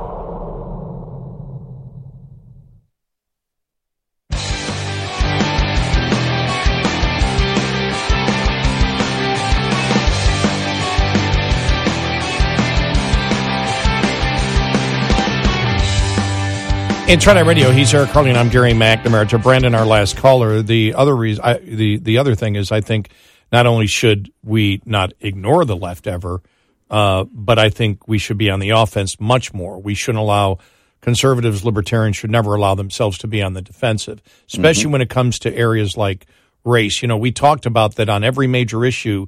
The left can't tell you the truth about how they really believe, because they have for a while. And the public has found out about what they really want to do, and the public's rejected it. So you see for example, on the border. Well, okay, the border, it's secure. They can't tell you what's really going on down there because they know the American public won't agree with it. Defund the police. We know they wish to defund the police. Then when it started backfiring on them, they reversed. But we know they actually do wish to defund the police and could if they could get public support for that. We know their energy policy is insane, and we believe now it's time to take them to task and be on the offense much more, as we have been for the longest time on race. For the longest time, they've been calling conservatives racist. Yeah, right. And that is so untrue when you see, because it's so obvious, blunt. Identity politics is what they believe. They judge people by groups and not individuals, and they defend it in critical race theory. Yeah. And now judging people by groups is anti-racism, instead of judging them as autonomous human beings and judging them by their character, and, as we have stated, because we do talk radio, the substance of their argument and their ability to tell the truth or not tell the truth. And so, no, it's time on race to attack. And that's why we do that, because they are the ones that have succeeded in calling conservatives racist for the longest time, and enough conservatives has not spoke up about it, and now they are, because of critical race theory. Now when it's in our schools, now when parents are finally doing it, conservatives and talk radio were doing it, but not overall. Right. And so, no, we should be when I say loud, I mean aggressive in promoting the points that are irrefutable, that are self-evident to people, that easily exposes the lies of the left. Well, and it's the difference between being reactive and proactive. When you talk about engaging, when you engage on their terms, you're going to make a mistake every time. That in and of itself is a mistake. When you engage on your own terms, and this is something that I think Governor DeSantis does very well. It's not that he doesn't engage, but he doesn't do it. He doesn't go down the rabbit hole and chase the topic of a question. And, well, if you look at the bill, it doesn't actually say don't know. He shuts it down. The bill doesn't say that, and you know it. And controlling that conversation, because, the question is thrown at him, or questions are thrown at him all the time, and he addresses it directly. So he engages on his own terms. That's important.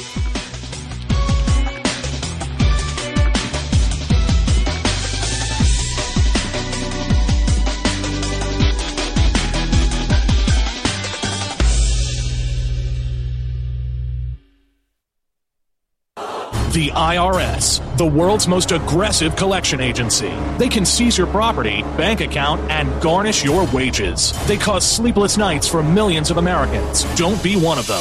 If you owe $10,000 or more to the IRS or state, get Protect. The Bonus Show.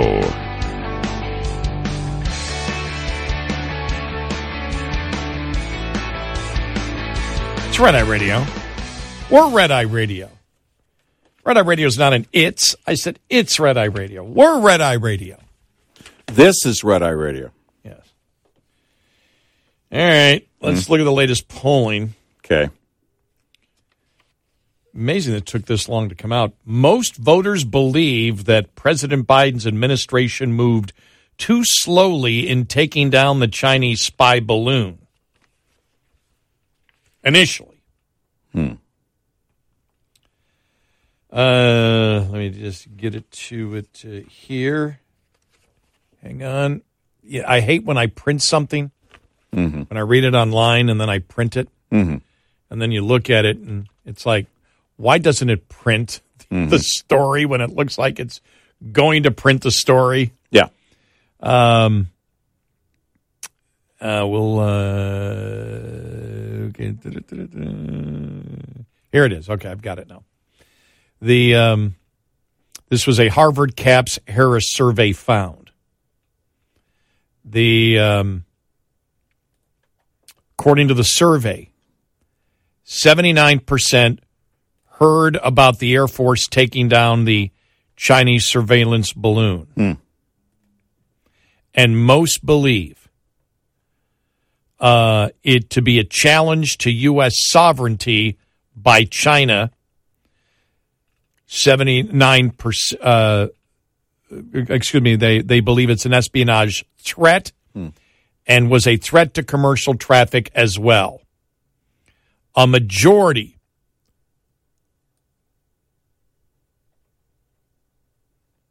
63% of voters believe the Biden administration acted too slowly in taking down the balloon. Okay, I get it now. 79%. Said it was a challenge to U.S. sovereignty by China, an espionage threat, and a threat to commercial aircraft. A majority, 63% of voters believe the Biden administration acted too slowly in taking down the balloon, compared to 37% who believe the administration acted in a measured way. A plurality of voters also believe that that the Secretary of State canceling his trip to China was not enough.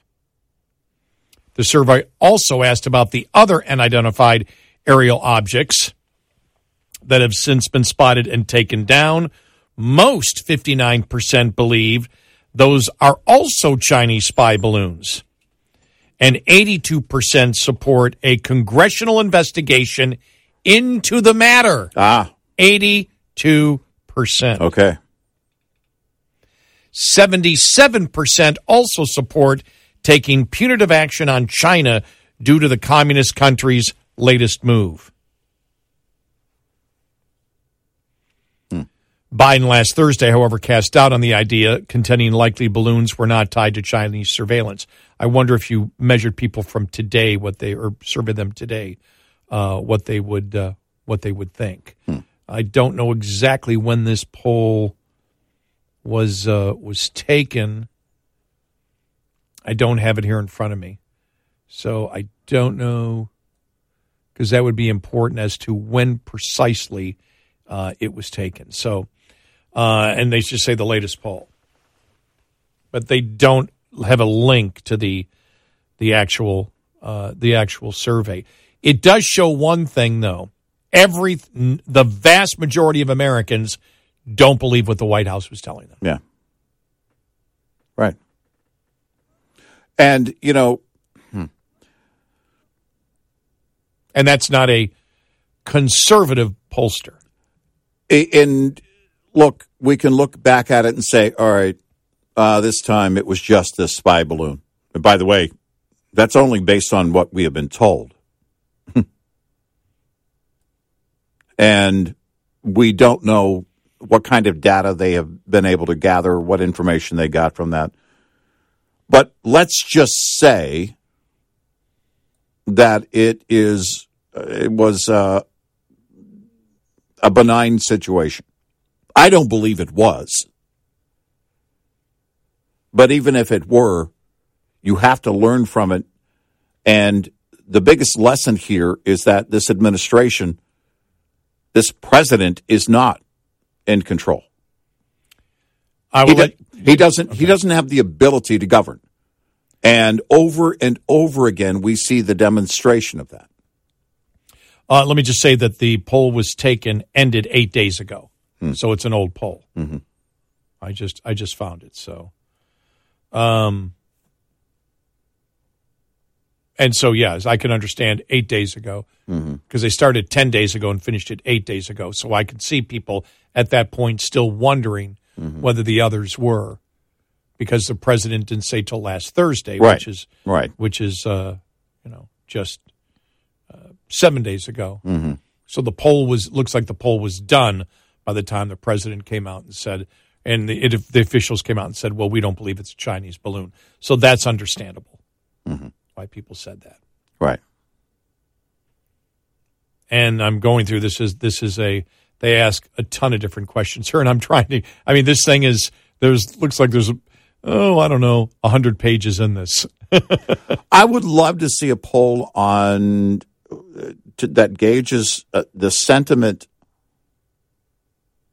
of the people based on what they believe from this administration. Do they trust anything that Biden is telling them? Especially in geopolitical arenas, what is it that the American people believe and don't believe? Okay, now, we're engaged every single day on this front, but not everybody is. But I do wonder how many people believe. Let's take this for example. We're told they weren't Chinese balloons. Do you believe what the administration is telling you? All right, I have the actual polling here, so I found it. Have you heard or not heard about the U.S. Air Force taking down the Chinese surveillance balloon? And this was 8 days ago. 79% had, 21% had not. Where are those 21%? What world do they live in? How did you not know about the Chinese balloon? Because that went into pop culture. Yeah, no, that was the first thing. When you said 79%. Yes, that's why I had to check it to see. Do you consider the presence of these balloons a challenge to U.S. sovereignty by China? 66% yes, 17% no. 17%, I don't know. Do you consider this balloon an espionage threat? 65% yes, 18% no, 17% I don't know. A threat to commercial aircraft? 61% yes, 22% no, 17% I don't know. Those are that shows you nobody.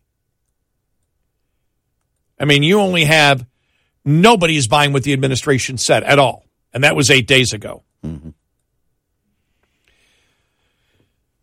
The Chinese surveillance balloon was known to be hovering over I'm reading the exact question. The Chinese surveillance balloon was known to be hovering over American skies for at least a week before it was shot down. Do you think that the Biden administration acted too slowly, or did they act in a measured way before taking it down? 63% too slowly, 37% acted in a measured way.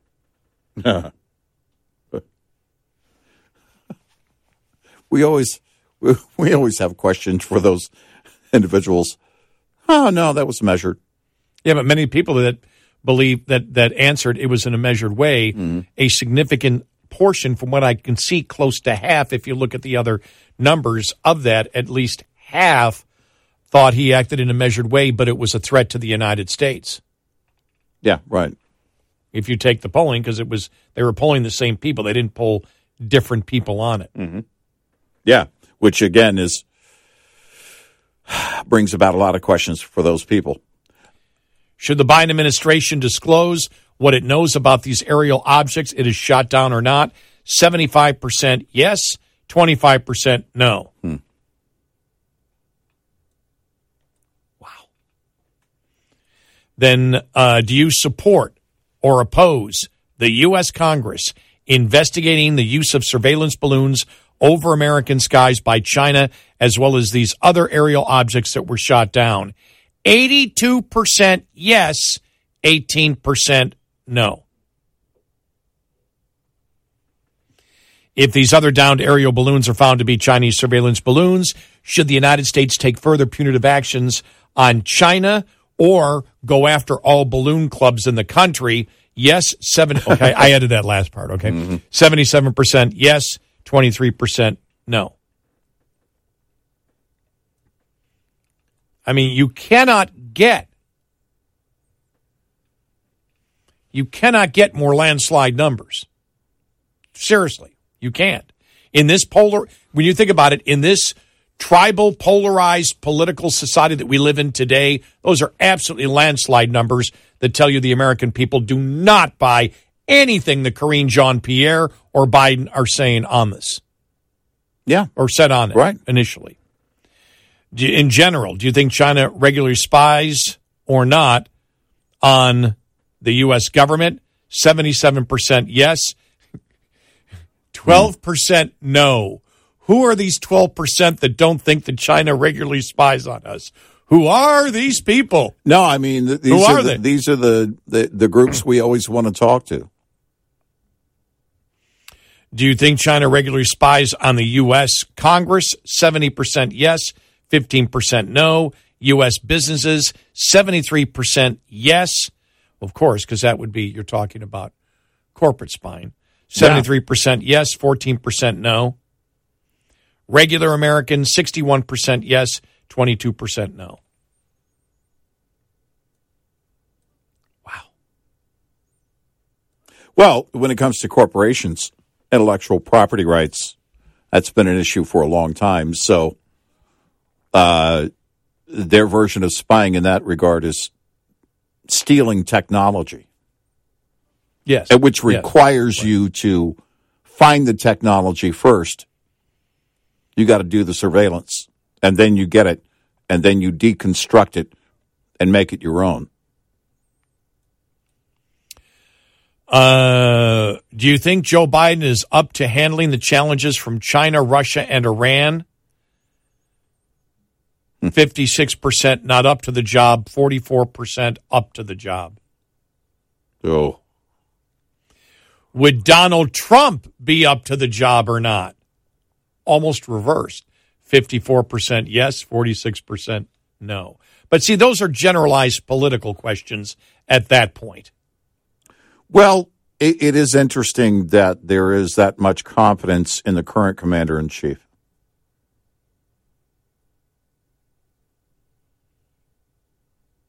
That's a lot. But again, it's, as you point out, it's a political question. When you break down the issues, you break down the botched exit of Afghanistan, and you had people that were otherwise screaming for years, we got to get out, that they were saying, and remember there was a poll, we did it. Do you believe we should have kept some troops in Afghanistan? Yeah. Do you think we're going to have to go back eventually to Afghanistan because of the way that we got out of Afghanistan? Yeah, probably. And so when you break the ideas down, and it's all going to be political, but when you break the ideas down, it's going to be separate than just the names of the people in charge or would-be people in charge. This is really interesting. They asked this question, should the United States relax oil and gas drilling regulation in order to provide European nations with short-term support as they cut their dependency on Russia oil and natural gas? They didn't ask about the United States, right? Just Europe. Right. 49% of Democrats, yes. 27% no. 50% of Republicans, yes. 30% of Republicans, no. Unsure, 24 and 20%. Across the board, equal. Yeah. I wonder if you asked that question about the U.S. Yeah. Supplying it to the U.S. That's a very different question, right? But still, that's huge. 866-90-RED-EYE. Get in touch with Red Eye Radio, toll free at 866-90-RED-EYE.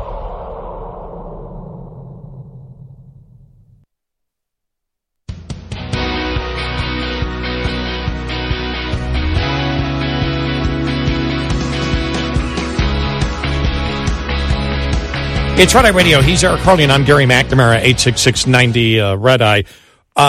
Coming up from the top of the hour, I started looking, and we started this polling by looking at something, completely different, the Chinese spy balloon. But this latest poll from Harvard, CAPS, also asked the question on Ukraine. And the polling here shows exactly what the problem is for the president in the future. We'll have this coming up.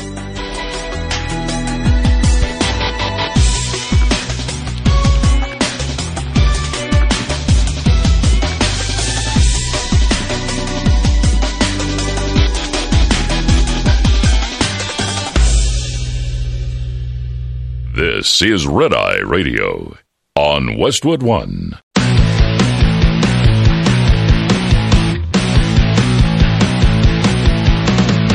Now, it's Red Eye Radio. Gary McNamara and Eric Harley talk about everything from politics to social issues and news of the day. Whether you're up late or you're just starting your day, welcome to the show. This is Red Eye Radio. All across the USA and around this entire planet, we are Red Eye Radio. And we say the entire planet because you can listen to us on any of our great radio stations live, or if you can't do that, you can listen to our podcast, which is our show, which comes out early in the morning, each and every morning, and you can listen when and where you want. All right. Yeah. So, the problem that the president has with the war in Ukraine, and it's very simple. Americans have supported it the last year. The majority has, when you look at the latest, you look at the polling here. And the numbers that they use for assistance are not the total amount of assistance that we've given Ukraine. Right here it says, let me get to it here. The U.S. government has committed more than $27.1 billion in security assistance since the start of the 2022 war. Do you think this investment in Ukraine and the and the protection is justified? 64% said yes up to this point. 36% said no. Now, you've told me that the total assistance we've given, military and humanitarian, is $76 billion? Yes. That's total military, financial, and humanitarian is $76.8 billion. Right. So they're using the $27 billion number. And then they asked the question, do you think that protecting Ukraine's sovereignty and security is an investment in preserving global order or a massive waste of resources? Still, landslide numbers. An investment in global order, 60%. Massive waste of resources, 40%. That's up to this particular point. Now, here's the problem. And we talked about this yesterday. We're going to have to keep spending more and more and more. The amount we give Ukraine is not going down. It's going to go up. And it's not $27 billion. It's a lot more. In fact, for all of 2023, if this war continues at the pace that it does, I can see us spending over $100 billion. Yeah. So then this question is asked. Let me see.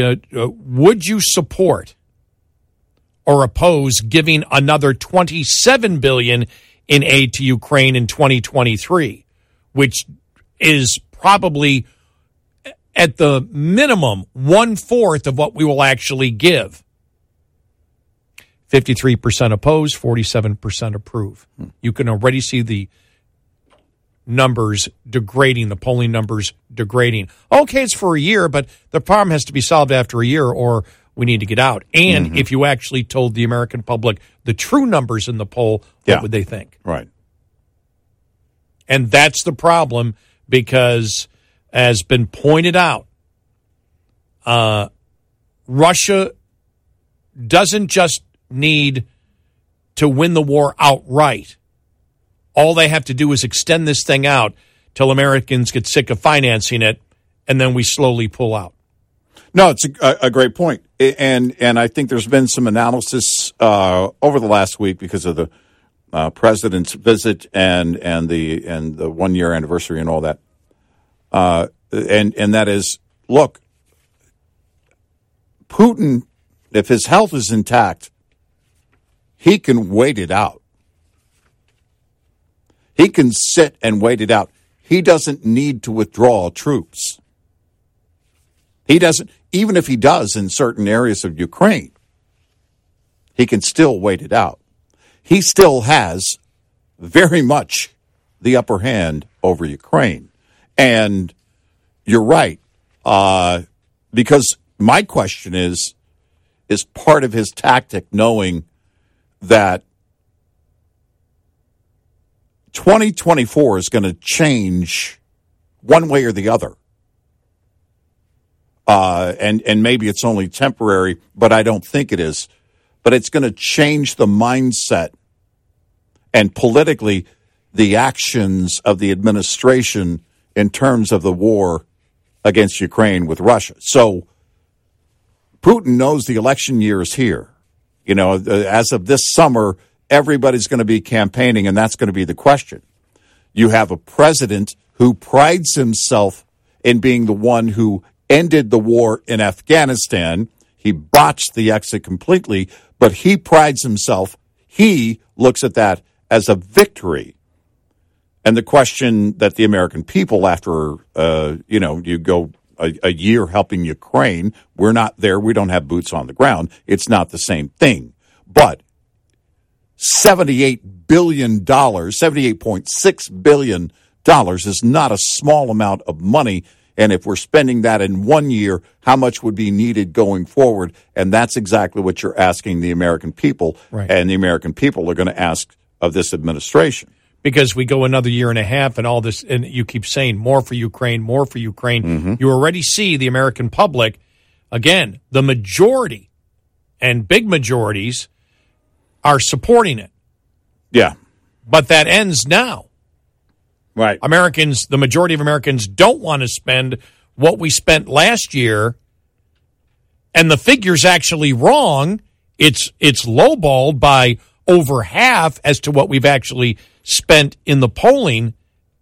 And Americans are asked, would you still want to spend another $27 billion in 2023? All of a sudden it reverses. Nope. Americans don't want to spend the same amount of money, $27 billion, which we spent $76 billion last year. Yeah. They don't want to spend that this year. We'll probably spend over $100 billion this year right. on Ukraine. And so another year and a half of spending another, let's hypothetically, $150 billion.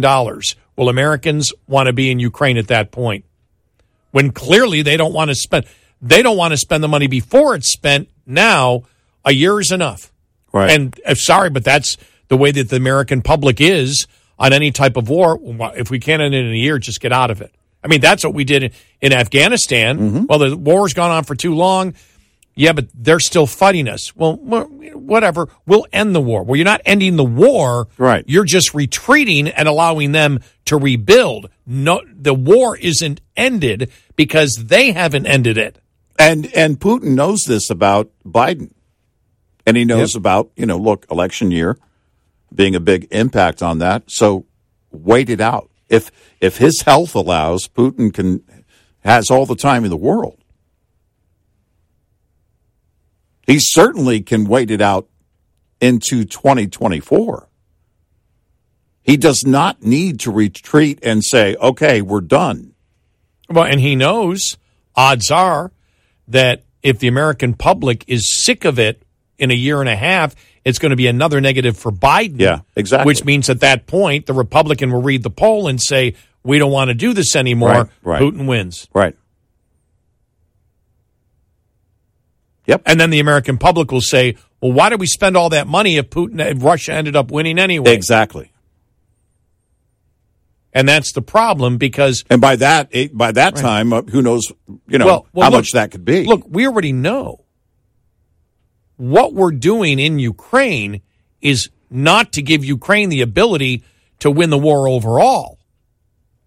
Right. You know, you sit there and you think about Vietnam, where the criticism of Vietnam was, well, we weren't really trying to win. Mm-hmm.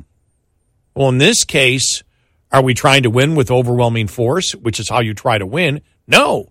No, we can't send planes. No, we can't do this. No, we can't get involved. We give them assistance. But will that win the war? Well, it may delay the war for a couple of years, but will it end the final result? Right. Well, we're hoping that there'll be a coup in Russia. Well, that hasn't happened yet. Well, we're hoping that Putin will die. Well, that hasn't happened yet. Exactly.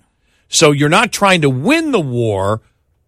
Both sides are attempting to extend the war, but Putin knows that the American public is limited on their patience for spending money. It'll last a year, and then they want out. The polling shows it's exactly what it is right now. Right. That now a majority don't want to spend the money we spent last year in Ukraine, that the polling lowballed drastically by over half what we're actually spending, and still Americans don't want to spend half of what we spent on Ukraine last year. Now a majority do not. After a majority supported it last year, now they don't want to spend half of what we spent last year. Right. That's the problem that Biden has. Right. And if they were given in these polls the real numbers, I wonder how much of that would change if it would be even lower support for helping Ukraine. And those are the things you have to look at. You know, I saw some analysis yesterday, and I don't know, again, who knows what's accurate, what's true, or what might be true long term or come true down the road. But the analysis was that this person, being a foreign affairs and war basically expert, and was commenting and saying that if there were going to be a coup, we would have seen it by now. Now, again, I don't know what's used for justification. It was a very short conversation. But if there were going to be a coup against Putin, that would have already happened. And there's lots of rumors, especially lately, it's come back around, that he's sick and everything else. But he appeared the other day. You know, they've said this from the beginning. And you had the analysis, too, of, well, he doesn't look the same. He doesn't walk the same. That's been going on for a year now. You have to assume he's very okay and there's not going to be a coup. And that he can wait it out until politically there is no support in the U.S. for assisting Ukraine. And then he goes in. Because if we're not going to give them assistance, they're going to get very little from other nations in that region, comparatively. Mm-hmm. So those are the things you have to look at. Putin, if he is able to, if his health allows, he can wait it out. And you have to assume that he can. 866-90-RED-EYE. Tires command a lot of attention. As a top expense for drivers and a leading cause of CSA violations, any tire maintenance practice that can help extend tire life is worth consideration. Consider tire balancing, which can set you up for savings and a smoother ride before your tires touch the highway. Tire balancing corrects an uneven distribution of weight in tires and wheel assemblies, but the trick is to be proactive and not reactive. Conduct routine tire inspections and pay special attention to any unusual wear patterns. Once unusual tread wear is visible on a tire, its traction and stopping distance is reduced and its lifespan will likely be shortened. Get in touch with Red Eye Radio, toll free at 866-90-RED-EYE.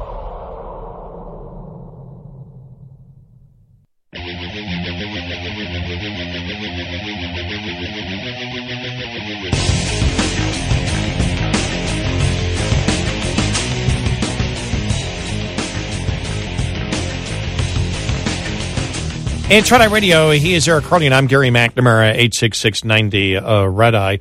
Well, yesterday they had the Judiciary Committee had a hearing at the border in Yuma, Arizona. Now, this is one that every Democrat on the Judiciary Committee did not attend because they said they were not giving notification until the last minute. We know that's a lie. That was shown to be a lie. They had 3 weeks' notice that this was going to happen. They did it because they would be embarrassed. Yeah. You can tell if the left believes that they can win an argument. When they don't show, that proves they can't win the argument. And in this case, and we're going to play Jim Jordan in a moment and what he had to say, but our friend Kevin Tober over at Newsbusters, man, they got a tough job there, that monitor the media, not any mention on NBC, CBS, or ABC, nothing on the fact that this is going on, that this hearing is going on at the border. Right. There's a blackout. Nothing. Because they know they can't win the argument on the border. They know the Republicans will expose the lies of the administration that the border is secure and will bring to the American public the seriousness of what's going on the border. Now, the American public already know it. But the fact is, that's why the Democrats, they're cowards. And it also shows that they don't care about border cities. You know, they interviewed the management of one hospital there, says, we're going to go bankrupt. We're spending so much money, and we don't have it, and we're not being reimbursed by the federal government. They've completely ignored us. Yep. That they're destroying health care in these border cities because they're bankrupting these hospitals because they're allowing it to go on, and since they can't admit that it's going on, then they can't reimburse the hospitals. Because the border is secure. Yeah. And if they have to reimburse the hospital and they talk about the problems these hospitals are having, well, then they're making the admission that things are out of control at the border. And even though the American public knows it, they know they can't admit it because they've been denying it and telling Americans the border is secure. It is just the most, I mean, the Democratic Party, and, you know, look, we criticize both parties when we feel we should, but it isn't. Whoever said it, who was it who said it's not about right or left anymore? It's not about Democrat versus Republican. It's Republicans versus insanity. Yeah. And it's pure insanity. It is. Here's Jim Jordan yesterday in some of his comments. It's a shame that not one Democrat member of Congress would join us on this trip despite having weeks of advance notice. It's disappointing, but it's not surprising. In fact, the Democrats have called this a stunt. I would argue it's not a stunt. Not what we've... My guess is our witnesses wouldn't call it a stunt. What we've learned today from them, what we've seen last night on the border, but it's disappointing that they're not here. Democrats dismiss the experiences of these real people that we've had a chance to visit with the last 24 hours, people affected by the Biden border crisis, and Democrats seem to believe that solutions can only come from bureaucrats in Washington. We actually think they come from the American people. There you go. I mean, it's really amazing. It's amazing, but they don't have any other choice. You know, when you think about it, the Democrats don't have any other choice because they've been lying about what's been going on at the border. They approve of what's going on at the border. Yep. And they know to sit there, you know, what questions are they going to have for these people, for these hospital people, for these Border Patrol people? They can't ask any questions to them. No, they can't. No, everything is going to turn on them. This entire thing has turned on them. And in a committee situation, you're just not going to get the win if you're a Democrat. There is no way.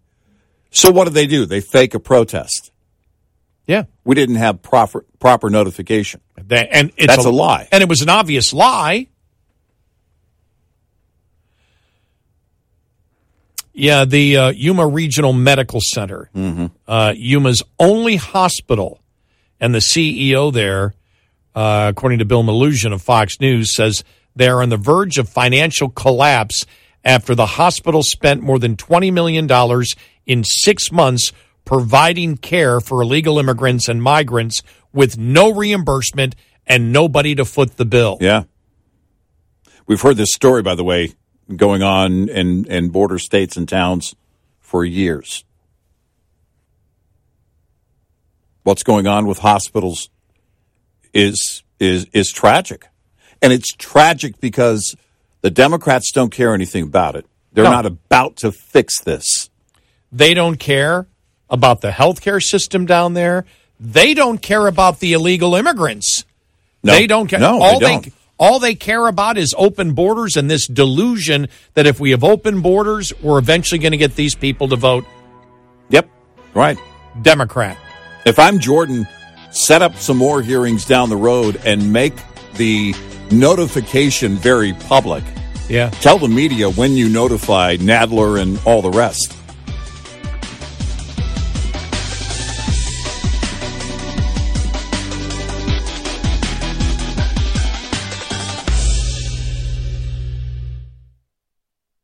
The IRS, the world's most aggressive collection agency. They can seize your property, bank.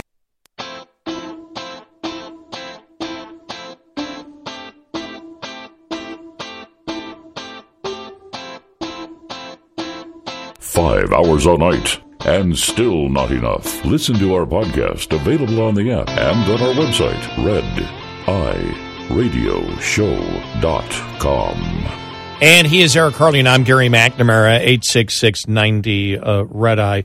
So, yeah, you know that the Democrats don't believe, they don't want to touch the border. No. It's just ignored as if it's not happening. Right. If the networks thought that they had, because you think about it, the networks could say, see, here are the Republicans down here just playing politics with the border at this hearing. And, well, they can't do that. Right. Well, who are the witnesses? They brought in the CEO from the local hospital. Mm-hmm. They brought in Border Patrol agents. They brought in people that have been victims. They brought in how this has drained public resources, how it's destroying the town, and how the federal government has ignored them. The networks can't cover it. They can't find a way to spin it. No, they can't. There is no way. And that's the problem for them going forward, because this isn't going to end here. Jim Jordan is not going to just say, okay, well, I guess they didn't show up. We're going to end this. This is going to be brought up over and over again, and Nadler and the Democrats, they're not going to be able to defend against this. If you think about it, that excuse that they gave, we didn't get proper notification, which was a blatant lie. But it was a really stupid excuse, too. Because you look at the calendar of the committees and everything else, and anybody, even if you're not you're not following it day to day, you look at that and go, well, what do you mean they didn't get notification, proper notification? What else are they going to be doing on that day? Of course those guys get notification. It's a stupid excuse.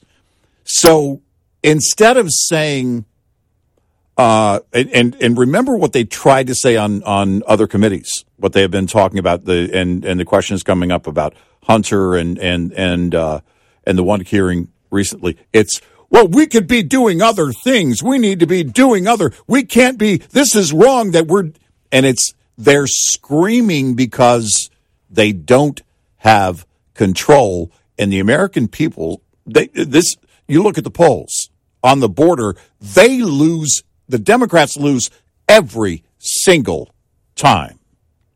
And it would be better just to go along with it and answer and just ask questions and try not to make a political moment out of it. Just quietly ask questions and then, and be boring about it so that you don't get the soundbite, so that when it's over, it's just over. But when you're saying that this is just this is just all show from the Republicans, if you believed you could sell, they said it, but they couldn't sell that argument to the networks to carry it. Right. They're not on the network saying the Republicans are having this and it's a show trial. There is no problem at the border. They're not defending even on friendly media. Right. They're not going to the media saying, look, you need to cover this because the Republicans are doing something horrendous. There is no problem at the border, and they're going down, and we reject going down there to the border because there is no problem, and ABC, NBC, and CBS, you need to hear our side of it. That's not happening. No. Nope. Because they know they have nothing. And what are they going to do? You know, I mean, AOC tried to say we need to tackle more important issues like abortion rights. But honestly, on the immediate issues right now, what are they going to say? We need to have a hearing on the train derailment? That's not going to go their way either. We're going to need to have a hearing on the whole balloon thing. That isn't going to work. Where do they go? We need to have a hearing on why the administration promised tanks to Ukraine that may never appear in Ukraine. Why is the president doing that? We need to talk about defending Ukraine. You're right. There isn't a topic they really can talk about. There isn't a topic. So what do? Well, they do what what's her name said that her friends did in 2016 that were that were supporting Hillary. Maureen Dowd. Yeah, Maureen Dowd. That they close their door, they draw their blind. This is what Nadler and the rest of them did. We're just going to stay home and we're just going to we'll just draw the blinds and we'll just close the door. It's we weren't given enough time. We didn't get a notification is a flat out lie. Yep. And it's a lame lie. Because here's the thing. But what else do they say? And honestly, what else do they say? There are, on the border thing, there are more important issues? Go ahead and say that out loud. This is the only thing they could do, and that's pretty bad. You know they've lost when the only thing they can do is stay home and not be a part of it. Because, look, they're filled with a whole list of cards that they can play when it comes to protesting and excuses and everything else. The Senate confirmation hearings on justices where they got up and they walked out and all right. Well, you don't get away with that here. And you don't dare say something like, we need to be tackling more pressing issues than the border. So the only thing you can do is stay home. What are the other issues? Well, let's have one on the grid. Right. You want to talk about whether solar and wind can actually supply enough electricity to the United States? You guys want to have that hearing? Right. By the way, the Republicans, I believe, will have a hearing on that eventually, but they need to bring in energy people to talk about where the country is going there also. The problem is the Democratic Party has gotten to the point where they can't defend to the American public anything that they believe unless they do it in a meme or a slogan. Right. Or make a statement like, solar and wind will provide energy for everybody. And then they walk off and there's no questions. Right. Let us make the statement, but no questions, no follow-ups, no debate, right? No witnesses, nothing. Yeah. And by the way, even we talked about this, even on the Hunter Biden thing, the American public, we've seen the polling on it. The American public doesn't agree with the Democrats. They believe that influence peddling is definitely something that should be talked about, and the fact that 82% want congressional investigations. Remember, the vast majority of Americans, it was close to 80% want hearings on Hunter Biden. Yeah, right. And it was 82% for the balloons. Yeah. They want a congressional investigation, which means Republicans. Exactly. No, I mean, there is no win. There is no out except for staying home.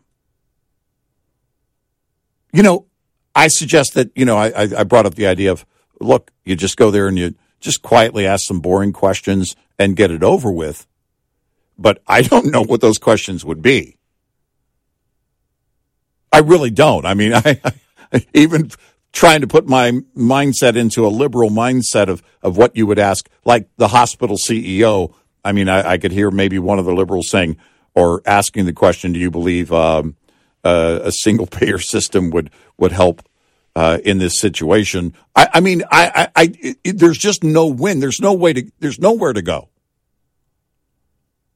And the more I look at it, the more I actually do believe that their best bet was to sit this one out, literally stay home.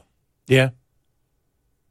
Just stay home. Just stay home is the best way for us not to get killed more on this topic.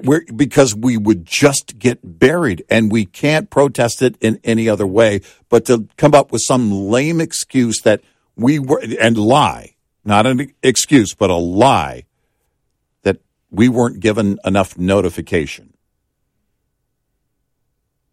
Like I said, I think Jordan should continue this and do another one and then be very vocal in the media. We have sent the minority party a notification on the dates, and it's going to be, and there you go. And yeah, you do another one, for example, in El Paso. Exactly. We're having another hearing in El Paso. Right. It will be 60 days from now. Right. And we have sent this. This is a copy of the letter that I sent. Yes.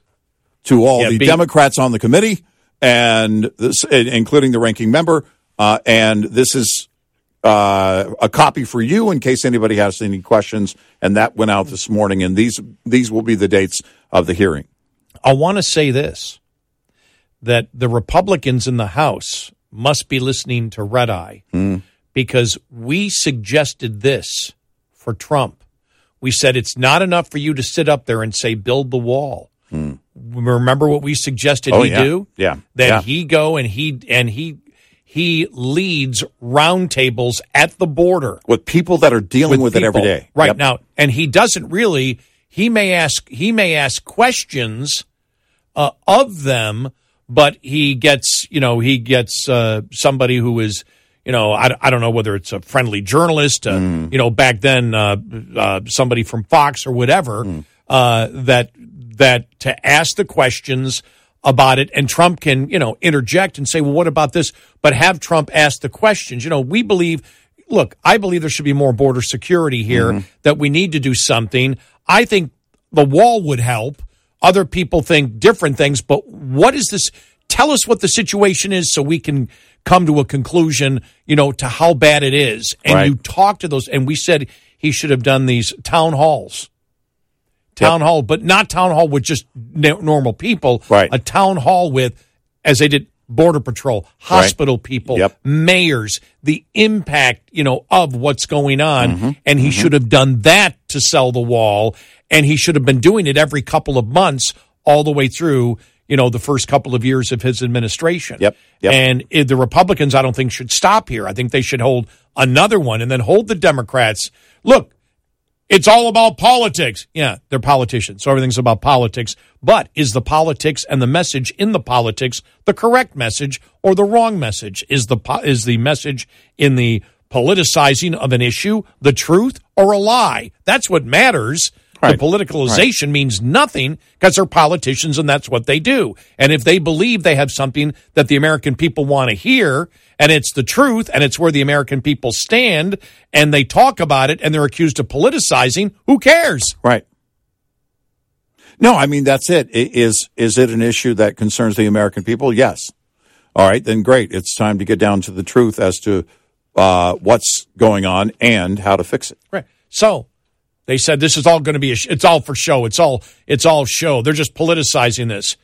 Are they? When they talk to the CEO of a hospital, is that politicizing something in the wrong way? Is it showboating to bring on Border Patrol agents and people that are being affected by the illegal immigration? Is it showboating to talk about towns and hospitals that are going bankrupt because the federal government, because of their policy and the administration, caused this and won't reimburse them for the hell that they've caused these cities? Is that showboating? Right. Well, then go ahead, say that showboating.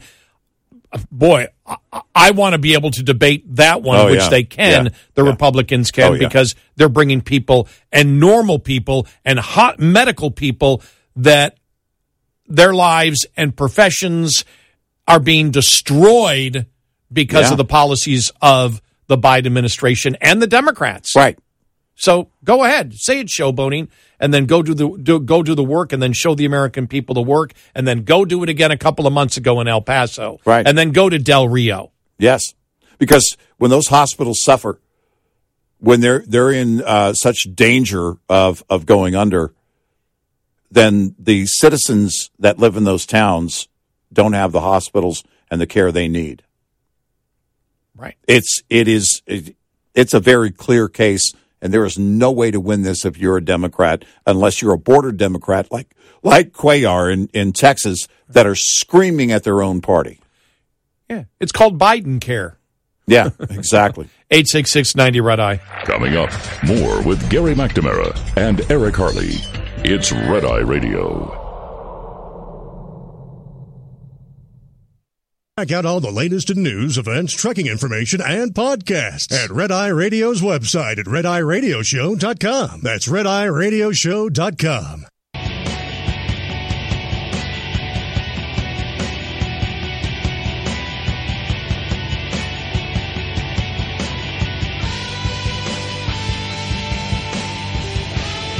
It's Red Eye Radio. He's Eric Harley, and I'm Gary McNamara, 866-90-RED-EYE. So, Andrea Mitchell, has she responded? You saw that DeSantis said, nope, sorry, no interviews with anybody associated with NBC, NBC Universal, MSNBC, whatever. We're getting calls for interviews. Sorry, all done, unless she apologizes. And she was imprecise in her apology. She was imprecise in her imprecise apology. And he said, sorry, the apology isn't good enough. You lied. Yeah. You need to apologize for the lie. Right. You lied and said that in the state of Florida that I don't want to teach about slavery. You lied about it. You said something you knew wasn't true. You didn't make a mistake. You said something deliberately that you knew was not true. Yep. We'll get to more of that coming up.